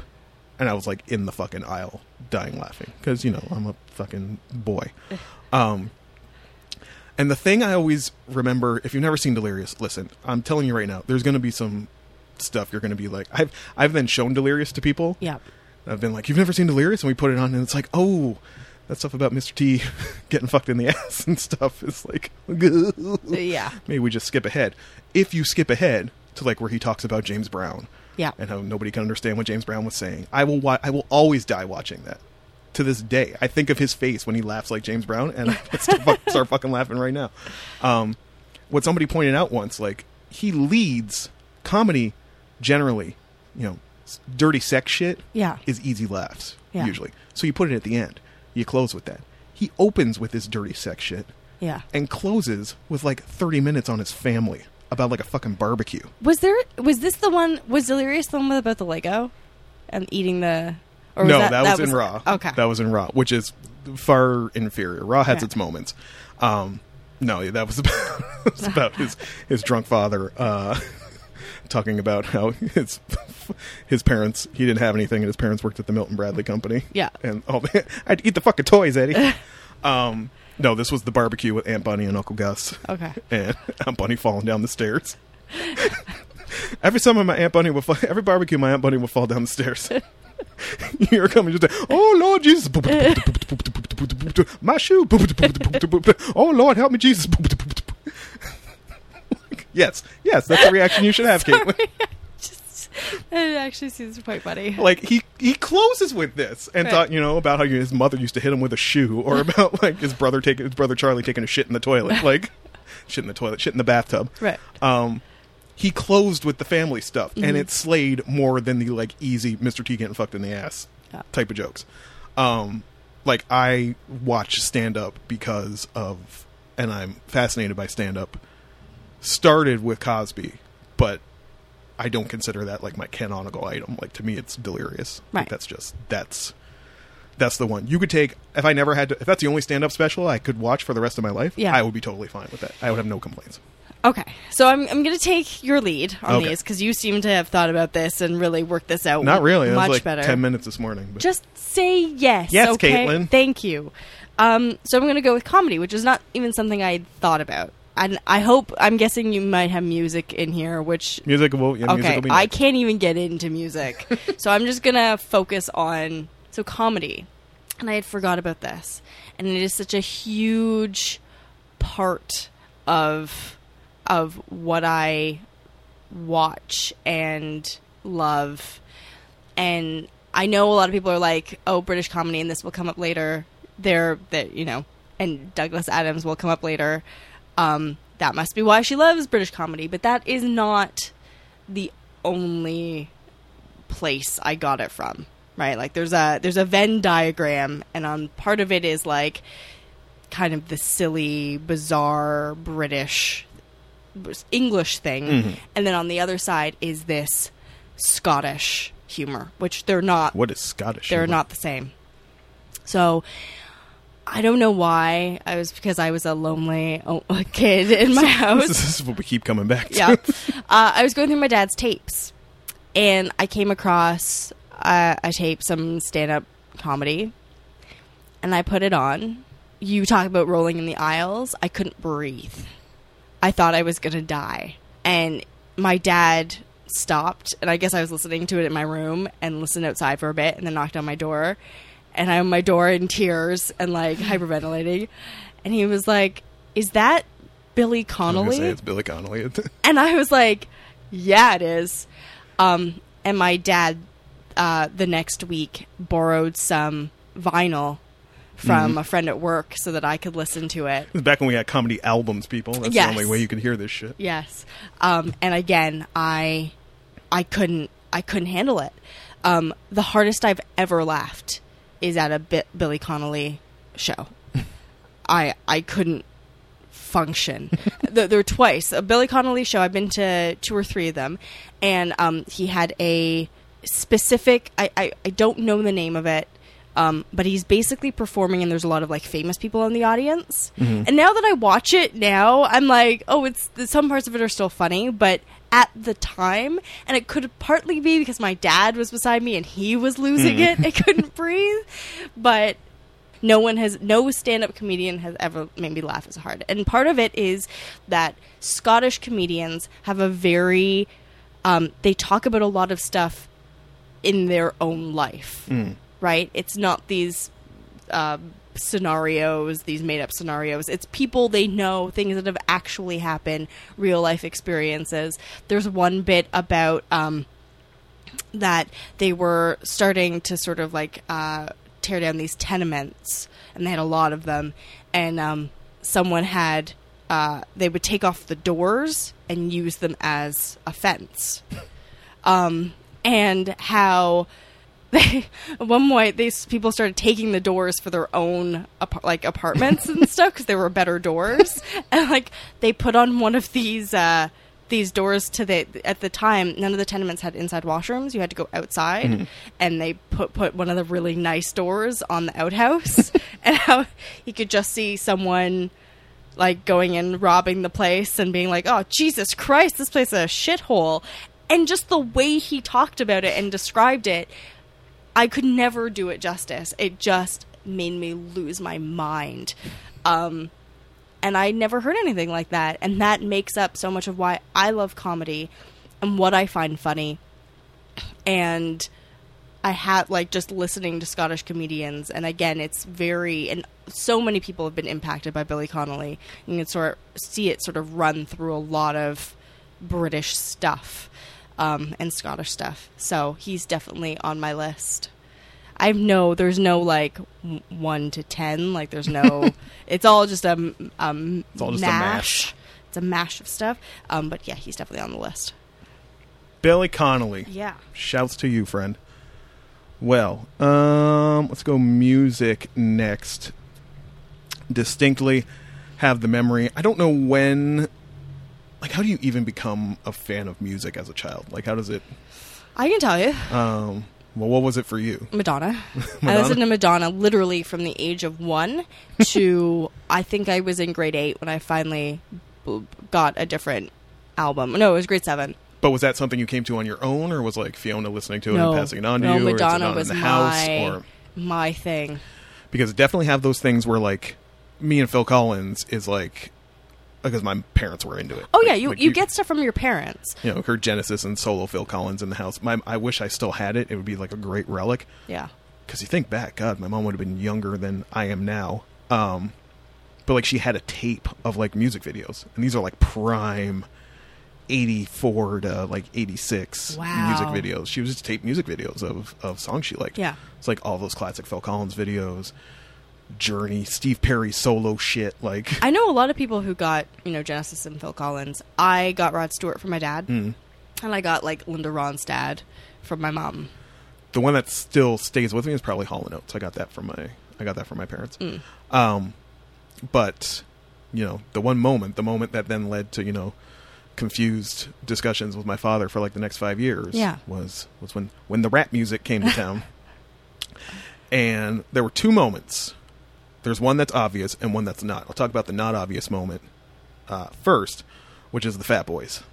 The Fat Boys, because similar to idol groups now, rap groups had to have gimmicks Right. back then. And what was better than fat rappers? Let's get fat rappers. Yeah. The Fat Boys were a trio. I think I still remember their names. Prince Marky D, Cool Rock Ski, and Buffy the Human Beatbox. Amazing. And the Fat Boys kind of had a moment when I think, what the fuck was it? Wipeout? They did like a cover of Wipeout. Right. And like the Beach Boys were on it. And like in grade 6, this like bubbled up. And somebody went out and bought the tape. And like that tape made its way around. Of course. And it's not like I was hearing like classic samples through this type of thing. But it was just, the Fat Boys don't get enough credit, I think, for being like one of the rap music could exist in white households if it was safe. right. Right? Even the Beastie Boys were borderline not safe because they were talking about drinking and partying and, Yeah. and being menaces type of thing. But the Fat Boys were pretty harmless. Yeah, they're fat. They just want food. Hey, everybody loves that. And the other one, obviously, was Raising Hell by Run DMC because it had the Aerosmith Walk This Way collabo. Right. Where, your parents would be like, I know that song. It's got some black people muttering over it, but I know that song. Yeah, that's fine. Whatever. That's not what we're going to talk about here because everybody on the playground Yeah. was all about Walk This Way. 2 songs before Walk This Way is something called Peter Piper, Right. which is the first song on Raising Hell. And it's just the Bob James Take Me to the Mardi Gras break with some 808 drums over it, and Daryl and Joe talking about their DJ with basically like nursery rhymes over top of it, and that classic like old school each one says a word type of thing, Right. trading lyrics back and forth. And it's just that bing bing bing bing bing bing bing bing bing bing bing bing bing bing bing bing, just classic b-boy shit. And that was like, Mind blown. it's like, what is this? I want to hear that in my brain all the time, every day. Like, Yeah. Raising Hell, like, Peter Piper was everything. If you want to ask why I even care about breaks and, like, samples and anything like that to this day, it's because Peter Piper was, like, and why I even, like, listen to rap music, it's because of hearing the Bob James Mardi Gras break on Peter Piper for the first time. And just being like, what do I have to give you to take this tape home and copy it? Elvin Brat. Elvin. At least his name wasn't Corey. No shots at the Corey. Sorry, we didn't even talk about that, but I got a neighbor in my building apparently who, while I was, enjoying my one splurge of the weekend, which was a large iced coffee from Tim's. Yeah. Because, we're poor after the dentist till payday, and, Yep. and also Belle wants all my money. Splurged on that, $3 for a large iced coffee, sitting on the stoop, writing up notes for this week's episode. Corey, who lives in the basement, comes out in sleep pants, flip-flops, and nothing else. Decides he wants to chat it up with your mans and make friends. And as we know, Jordan doesn't like to chat. Because when you look at my face, that's the first thing you think is open and welcoming. Yeah. So, thanks, Corey. Jeez, Corey. Although that tip on the fan that will actually has a temperature setting on it apparently, and you don't have to put it in your window. So Oh. maybe it'll cool this place down, and the landlady won't jack my rent. It was a solid tip, Corey. Amazing. So checking that out at Walmart. Yeah. Thanks, Corey. Thanks, Corey, actually. And thanks, Run DMC. See, that's so nice. I don't have music on this list. That's a whole other conversation. What did make my mind explode, as I spoke about, was Douglas Adams. Yep. And Hitchhiker's Guide to the Galaxy. It all comes back to Douglas Adams. So after The Giver, there was this time where I just kind of absorbed books. Like, I just would go in and be All like... the books. All the books. I knew where The Giver was. This kid stuff. I want... Done with that. And I was watching, like, super grown-up movies at this point. So I was like, I want grown-up things. And Hitchhiker's Guide to the Galaxy was sort of around. I don't know if it was just in our house or a friend or someone. I didn't have friends. Let's just be honest. A classmate had it. I can't remember, but I was interested and I got it and I read it and I was like, I need all of this. And that's basically, I don't even have to talk to any more about it. That was basically it.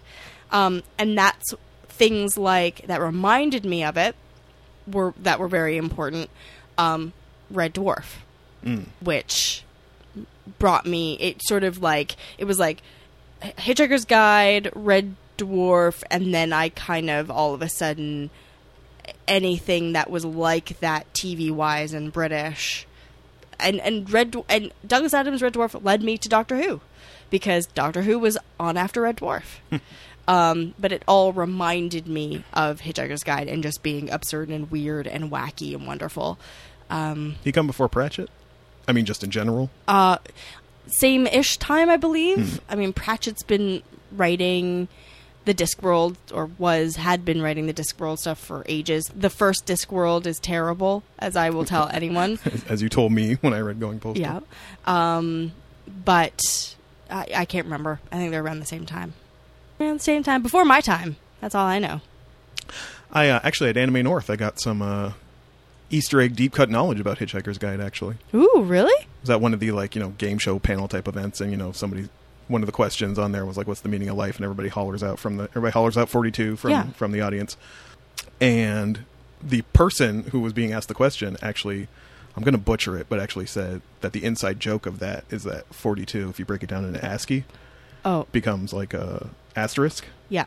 Which is used as like a placeholder or anything you want. Yeah. Like the meaning of life is anything you want. Yeah. Deep cuts. I knew that. Yeah, I'm sure you already knew that. Yeah, it was the first time I heard it. Was at Anime North. And I was like, oh, Douglas Adams.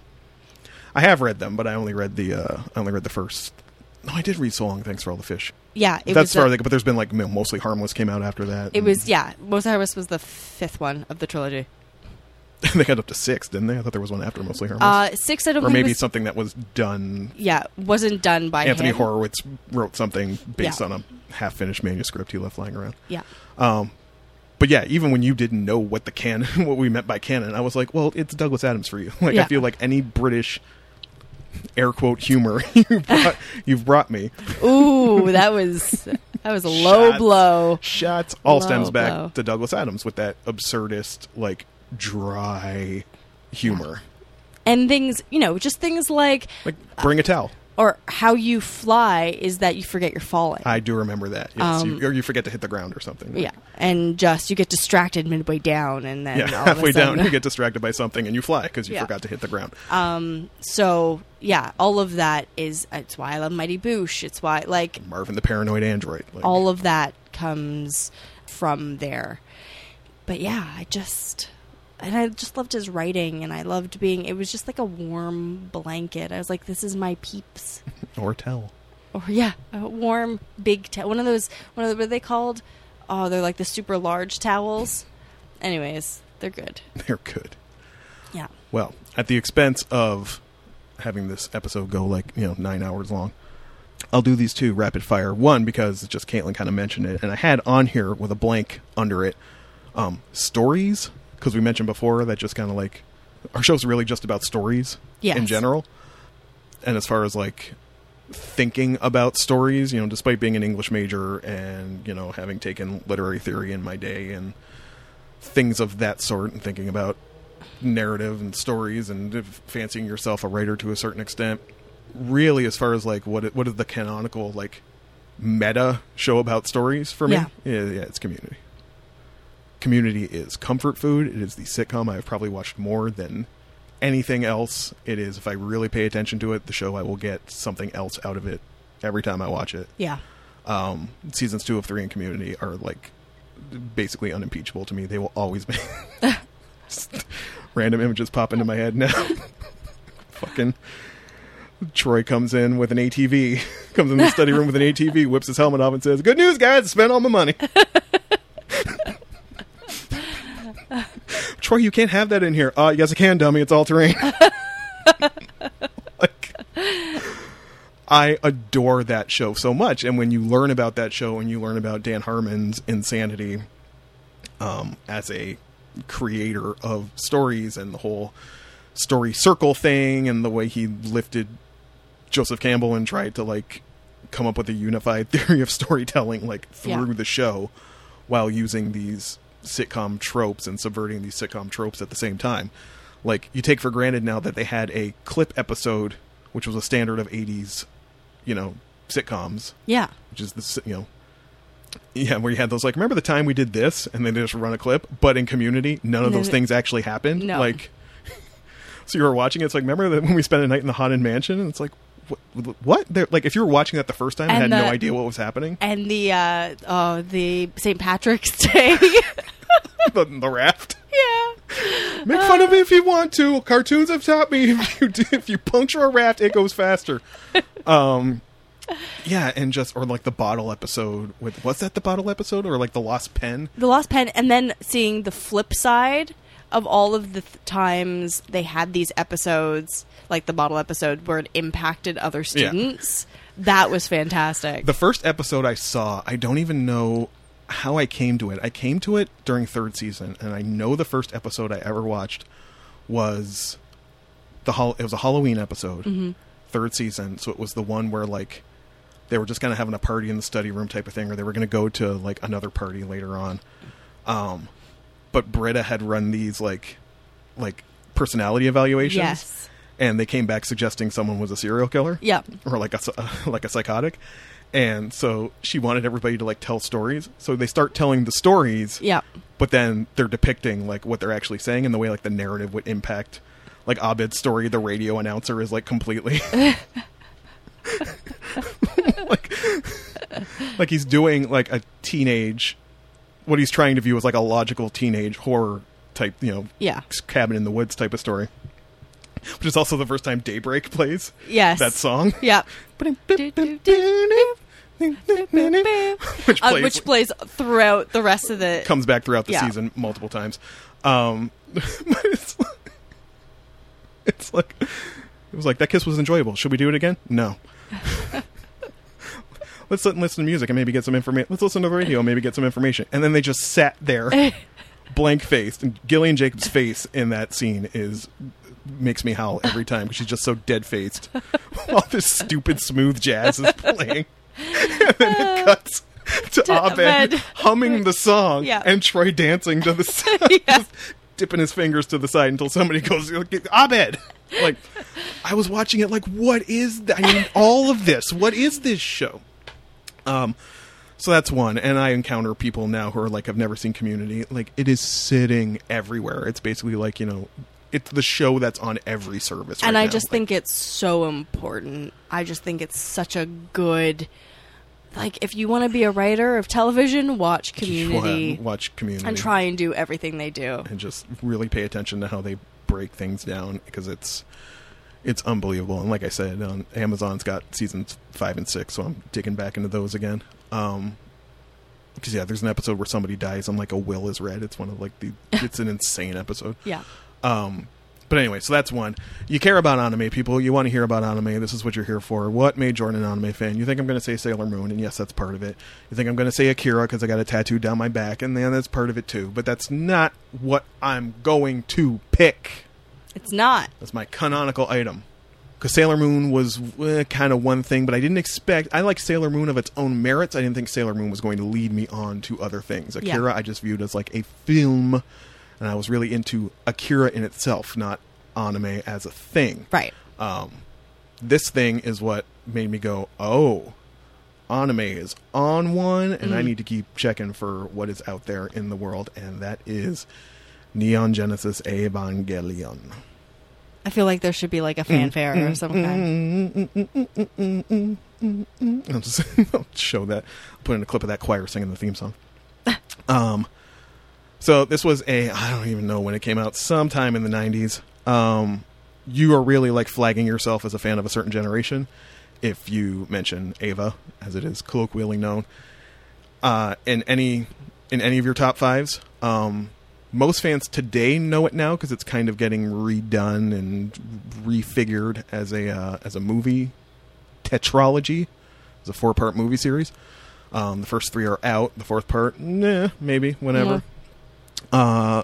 By the 3rd movie, it really diverges from the television series and how that played out. Basically, what you have with this was a third of life on Earth got wiped out in something called the Second Impact. Yep. Come to find out kind of what the Second Impact is. And now it's like 15 years later, and angels are attacking Tokyo. Yeah.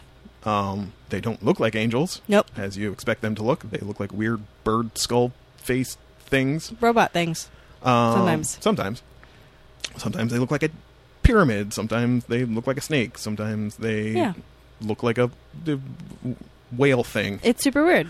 And our only defense against the angels are these things called Evangelions, which are giant robots with extension cords.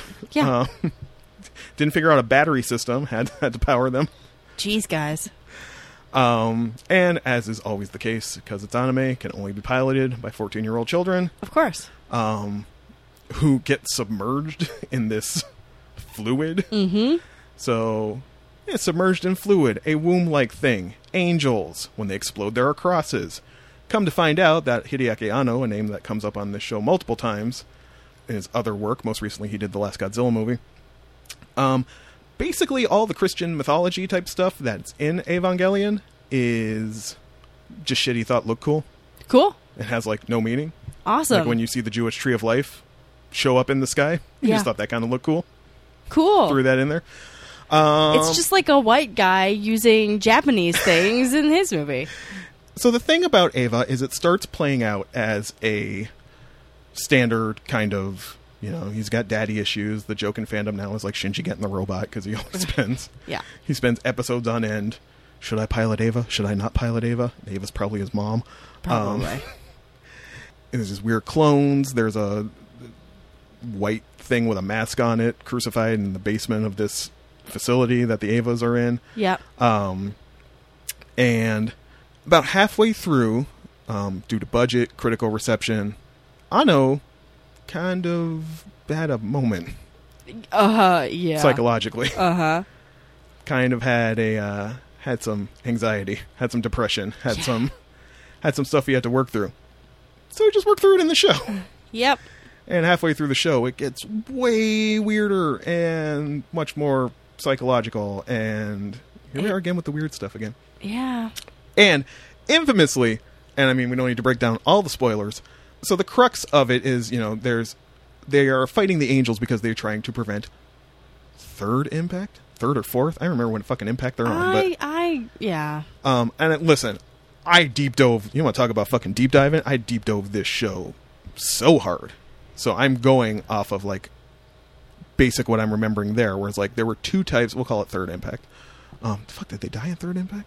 Is that the one everyone got across? I think like when the second impact was when it's fourth. Is it fourth? Second impact was with the meteor that killed the dinosaurs. Mm-hmm. Third impact was the thing that happened that killed a third of humanity. Right. And I think they're trying for fourth impact. And there's 2 types of fourth impact. There's a fourth impact that's going to kill everybody, and there's a fourth impact that's going to make everybody the founders from Deep Space Nine. Yeah. Where everybody is just one, and no one's alone anymore. And and the AT, or absolute terror field, which I'm sure is just a phrase they came up with because it's like, it sounds cool. English people are like, dear God, what does that mean? This is the wall that keeps souls apart, basically. It's like your body. It's also the shield that the angels have that they're always trying to like break through. And, these organizations, Nerve and Zele, are, one's trying to like prevent the third, fourth impact, whatever impact, and one's trying to like make it happen. We'll just call it the impact. And the rumors are like, the dude who looks like a cyborg who runs Sele is actually like the Wandering Jew, and he's trying to make like Fourth Impact happen so he can like finally die type of thing. Like that's what he's been working for millennia to try to do. It's crazy shit. Yeah. But basically, it's all these questions, all these things are happening. It's a 26 episode television series, which is now out of print, which seems ridiculous to me. Like, you can't find it anywhere. That seems ridiculous. All you can get are the movies. That's weird. So you got to find the shit on eBay or sail the high seas. 26 episodes. Episode 24, 25, and 26. It's basically Shinji, our main character, just kind of hanging around on a stage talking because they ran out of money.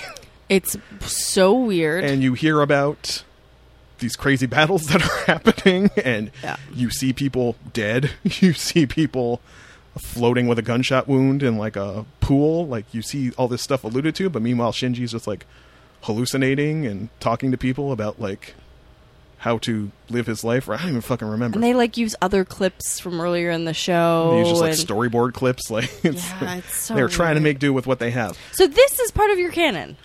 Because also many people had a problem with this ending. Yes. They wanted a real ending. So they put out the movie, The End of Evangelion. Yeah. Which was the biggest fuck you to fans. It's like, you want an ending? Okay. Everybody dies. Yeah. Everybody dies. Yeah. Masato gets like exploded. Mm-hmm. Everybody explodes into a pool of like, you know, this goo. Yeah. The founder's goo. You see them all like just, you see the Liliths come for them, and like they explode into goo. Like, as Shinji is left to decide, is this what you want? And the fate of humanity rests with like a 14-year-old boy. Yeah. And I think I mentioned once on the show before, in one of his, you know, many psychobilly freakouts in the course of that episode. Now, that said, people always say the two aren't compatible. I think you've said that. Mm-hmm. I maintain that episodes 24 and 25 and 26, you can position those in the movie while he's having one of his. It's just like extra psychobilly freakout. All I remember is that I was like, I'm so done. Like, the whole time I was watching it, I was like, I'm done. I've been done for ages. But there's like a moment where it goes like live action for 5 minutes, and included in there is like some of the death threats Anno got after. Oh yeah, you told me about this. I didn't remember this at all. You'll see like a clip of a screen, and it says Diano on it. Yeah. It's just the biggest middle finger to fans, and I kind of love and respect that so much. And just as far as like not having nothing in my life that I was watching was trying to do something like this. Right. As batshit crazy or unsuccessfully as it was, like, the end of Eva is like fucking. So, when we last see her in the TV show, fan favorite Asuka. Yeah. Let's talk about this scene for a moment, as far as like, holy shit, middle fingers up to the world. For or against. I just am impressed with the effort, even if I don't endorse the product. When we last see Asuka, she has like totally gotten in her own head. She's like basically in a coma. She's like unable to pilot her Eva. Yeah. She's been in a coma, and Shinji's very attached to Asuka. He wants to protect her. He wants them to protect each other, type of thing. And he is like, he's not piloting Eva. The angels are still coming. The government is now about to storm the facility and like take control of the program. Yeah. And Shinji just wants Asuka to wake up. Just wants Asuka to wake up. And he's shaking her, and she's in the hospital bed. She's like, wake up, Asuka, wake up. And he like pulls her. Then her tit falls out of her hospital gown. And then there's a wide shot across some doors and some lights. You hear some kind of noise that you can't quite understand. And then you see Shinji with jizz on his hand. Yeah. Well, yeah. Mm-hmm. And telling himself he's disgusting. You gotta have some fucking balls to make that the first 5 minutes of your movie, of this thing that people said they wanted. I don't endorse it. I don't endorse the scene. I have many problems with the scene. But at the same time, you have zero fucks at this point. And I had never seen anything that would do that. And that was the moment. That whole series franchise was the moment where I was like, well, what the fuck else are y'all up to, Japan? And then it begun. And then that's how we, despite some pauses over the years, yeah, that's how That's how we get here. And frankly, come for me, fans. I ain't seen nothing like that since. I maintain people are always like, oh, you know, anime's not worse than it was then. None of these shows that we are on right now, like, we're still talking about Ava 20 years later. Wow, I'm old. We are old. God. Anyway, blabbed about that for too damn long. We'll be cutting some of that. Okay, so I've decided to, again, so that we're not at like 3 hours, I've decided to squish some things together. Squish them. There is a trifecta Mm-hmm. of things that got me into sci-fi. Star Trek, Mm-hmm. Star Wars, Mm-hmm. and Dune. So, and for all different reasons. Star Wars definitely came first. Yes. I watched Star Wars when I was like 5. Nicole, who was awesome, was like, hey, do you want to come into my house and watch Star Wars? And I was like, I don't know what that is. Okay. She's like, got like Muppets. And I was like, cool. I'll just let my parents know. But see, this is how we talk about how the canon, you know, what's canonical. I saw Jedi when I was like 5 years old. Yeah. I was like, meh. That's So cool. I watched the first Star Wars movie. I'd never seen anything like it. And I was like, what the hell? And that kind of started this, like, I like things that take place in space, and I want to know more of those stories. Second thing, Star Trek. Diplomacy.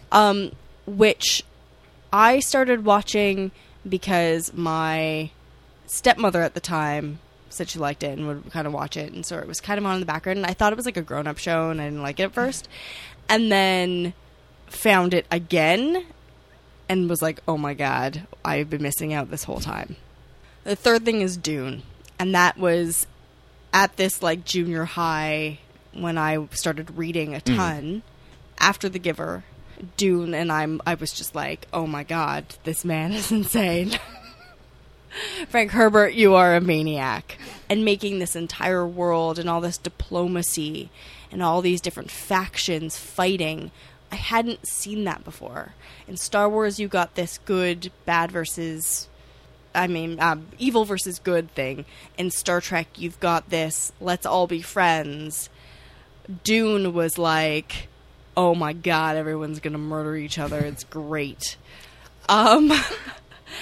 And that is basically like the story of from then. I was like, it was like a Hoover. Like, I just was a vacuum. I just was like, as much as possible, I wanted to read and take in, because it sort of made this. Sci-fi is very complicated. There are so many different types of sci-fi, but that's why I still love these visions of the future and going into space and exploration, and all of that is from that trifecta of things. It wasn't just one of them. It was what sci-fi could be in a whole bunch of different ways.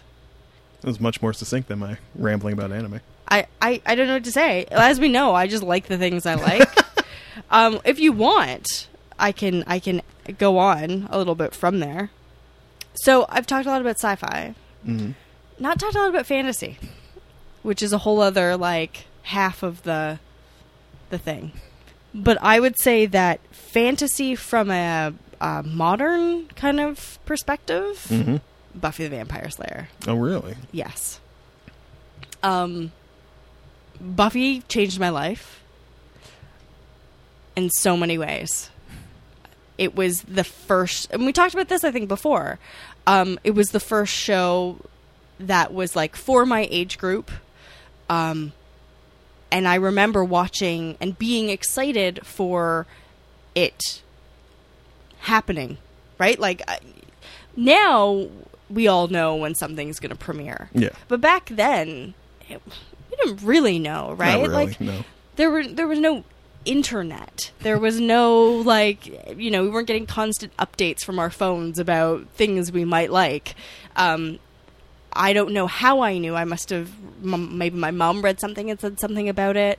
I'd seen the movie ages before this, but definitely Buffy changed my life. Buffy was just like this amazing girl, and there were vampires, and this was, I had read Anne Rice, so, and was a teenage girl, so like, or almost teenage girl, so vampires were amazing.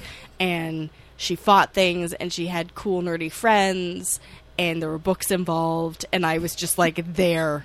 And there were, like, spells and shit, and I was like, oh, I was so there. Don't understand.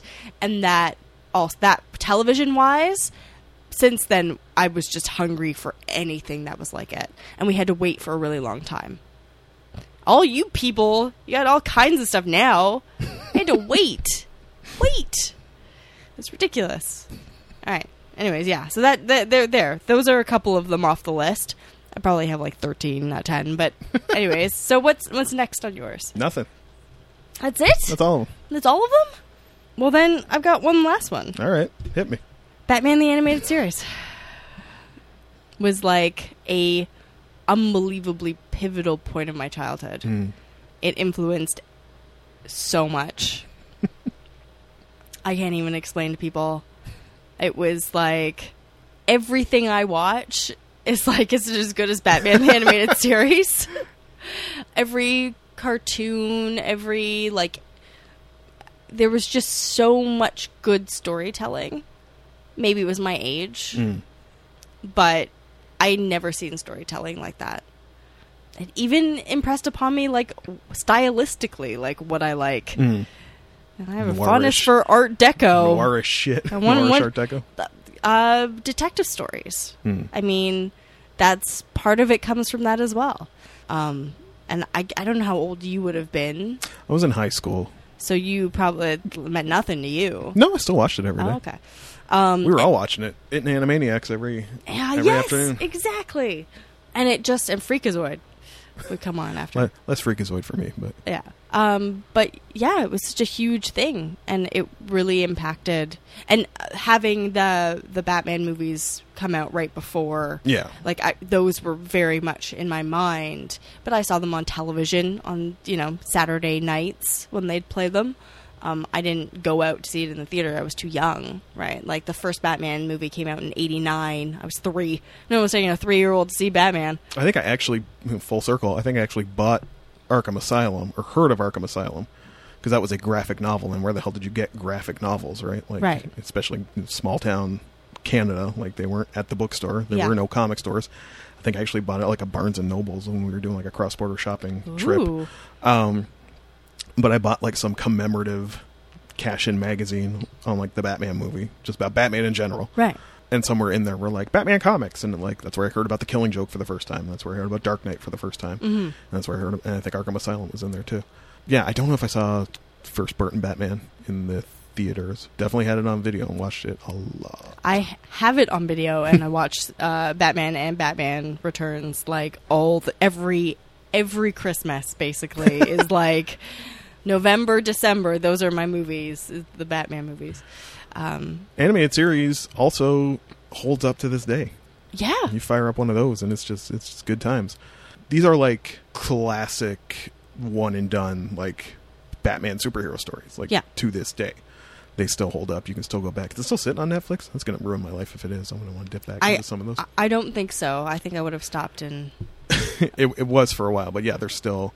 Yeah, we were watching it. It was every day the Nerd Brigade would, like, commiserate about the previous afternoon's episode of Batman the Animated Series. And see, I didn't have anybody to talk to about this. I swear, if I had any nerdy friends, my life would have been completely different. I really am sad that I was the wrong age and gender and for comic books, basically, as a no one thought to get a girl some comic books. Maybe I would have read sooner, Mom. A good girl. A good girl. And now I have to, like, I can only do one-offs, right? Like, I can't do a series. No one can give me a series because I'm like, I can't do it. It's too much. So I have to dip my toe in every once in a while. But, yeah, that's kind of my canon. I think it's a pretty good canon. I think we covered a lot, yeah. Yeah. How'd you like that, guys? That's 2 hours. That's how we got here. And guess what? We're still going to hit you with some updates real fast. Ooh. Do you have anything? I have 1 hour left of American Gods. Oh, final ep. How you feeling about the season as a whole? It's a hot mess. Ooh, jeez. Like, Okay, we'll get into that more after you've seen the final episode, Yeah. but Caitlin McKinnon says it's a hot mess. What do we know? Second Trade of Monstrous is out. I have not super dug into it. I've probably read about half of it. I haven't. But that is out there that I saw. I'll probably try to get to that this week. Finished the season of Little Witch Academia. Oh my god. Was it good? So sweet. Was it So comf. excellent? I'm not going to say whether or not I have gone ahead, because we know there are more episodes out there Oh, I see. that are not currently available on Netflix. No, definitely not that. I will say, if you're watching it on Netflix and you think this is just a one and done bottle story thing every week, Yeah? definitely on the second core, the larger plot starts to emerge. Okay. That's it. And because, like we said, there's no anime strike in Canada. What? Who watched Welcome to the Ballroom last night? That would be Jordan. Oh, man. Listen, it's just the first episode. I can't really, report on it. Nothing really happened. Mm-hmm. Hey, he's a dude. He doesn't feel he has any direction. He box steps for all night to win the respect of the guy who's trying to, or thinks he might try to teach him.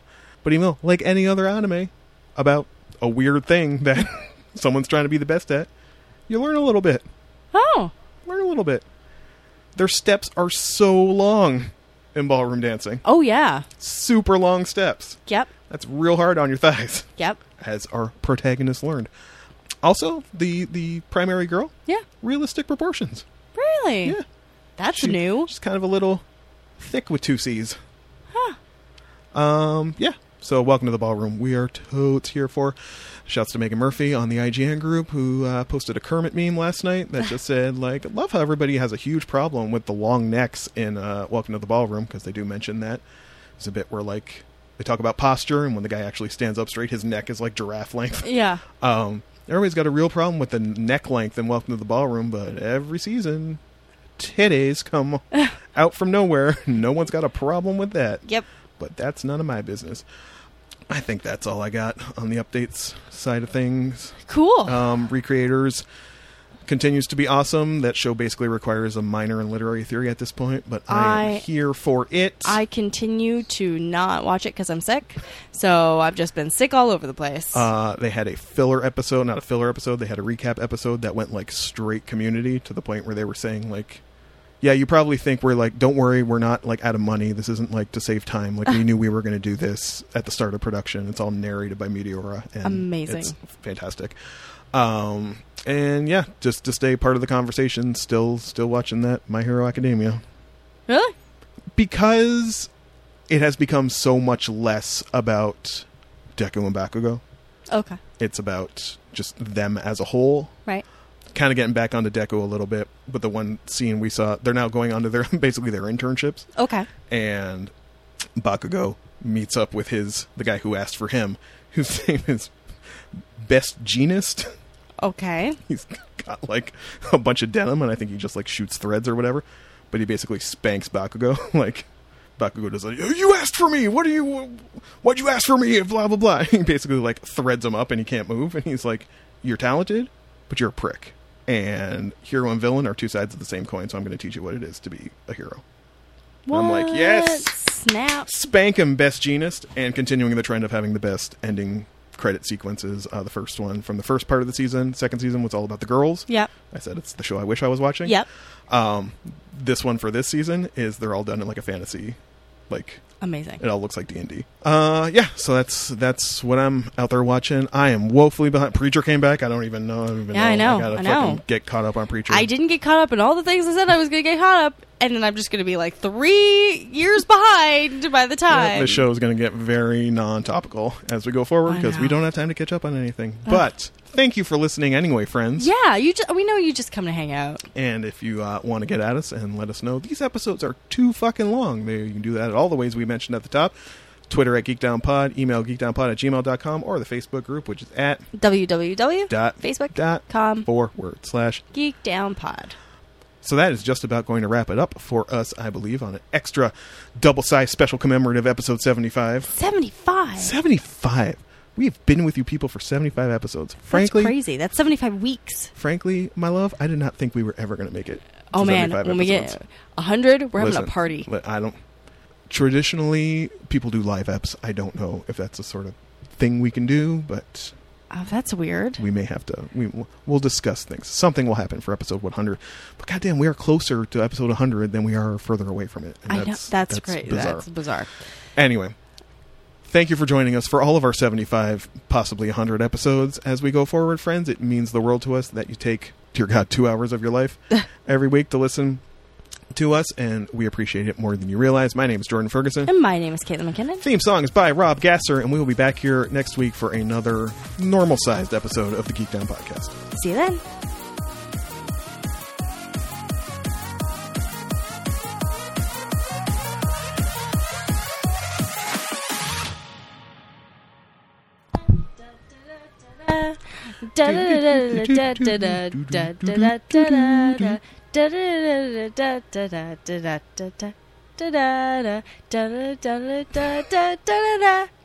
I dream about that song. Do not shop at a Parkdale ice cream truck.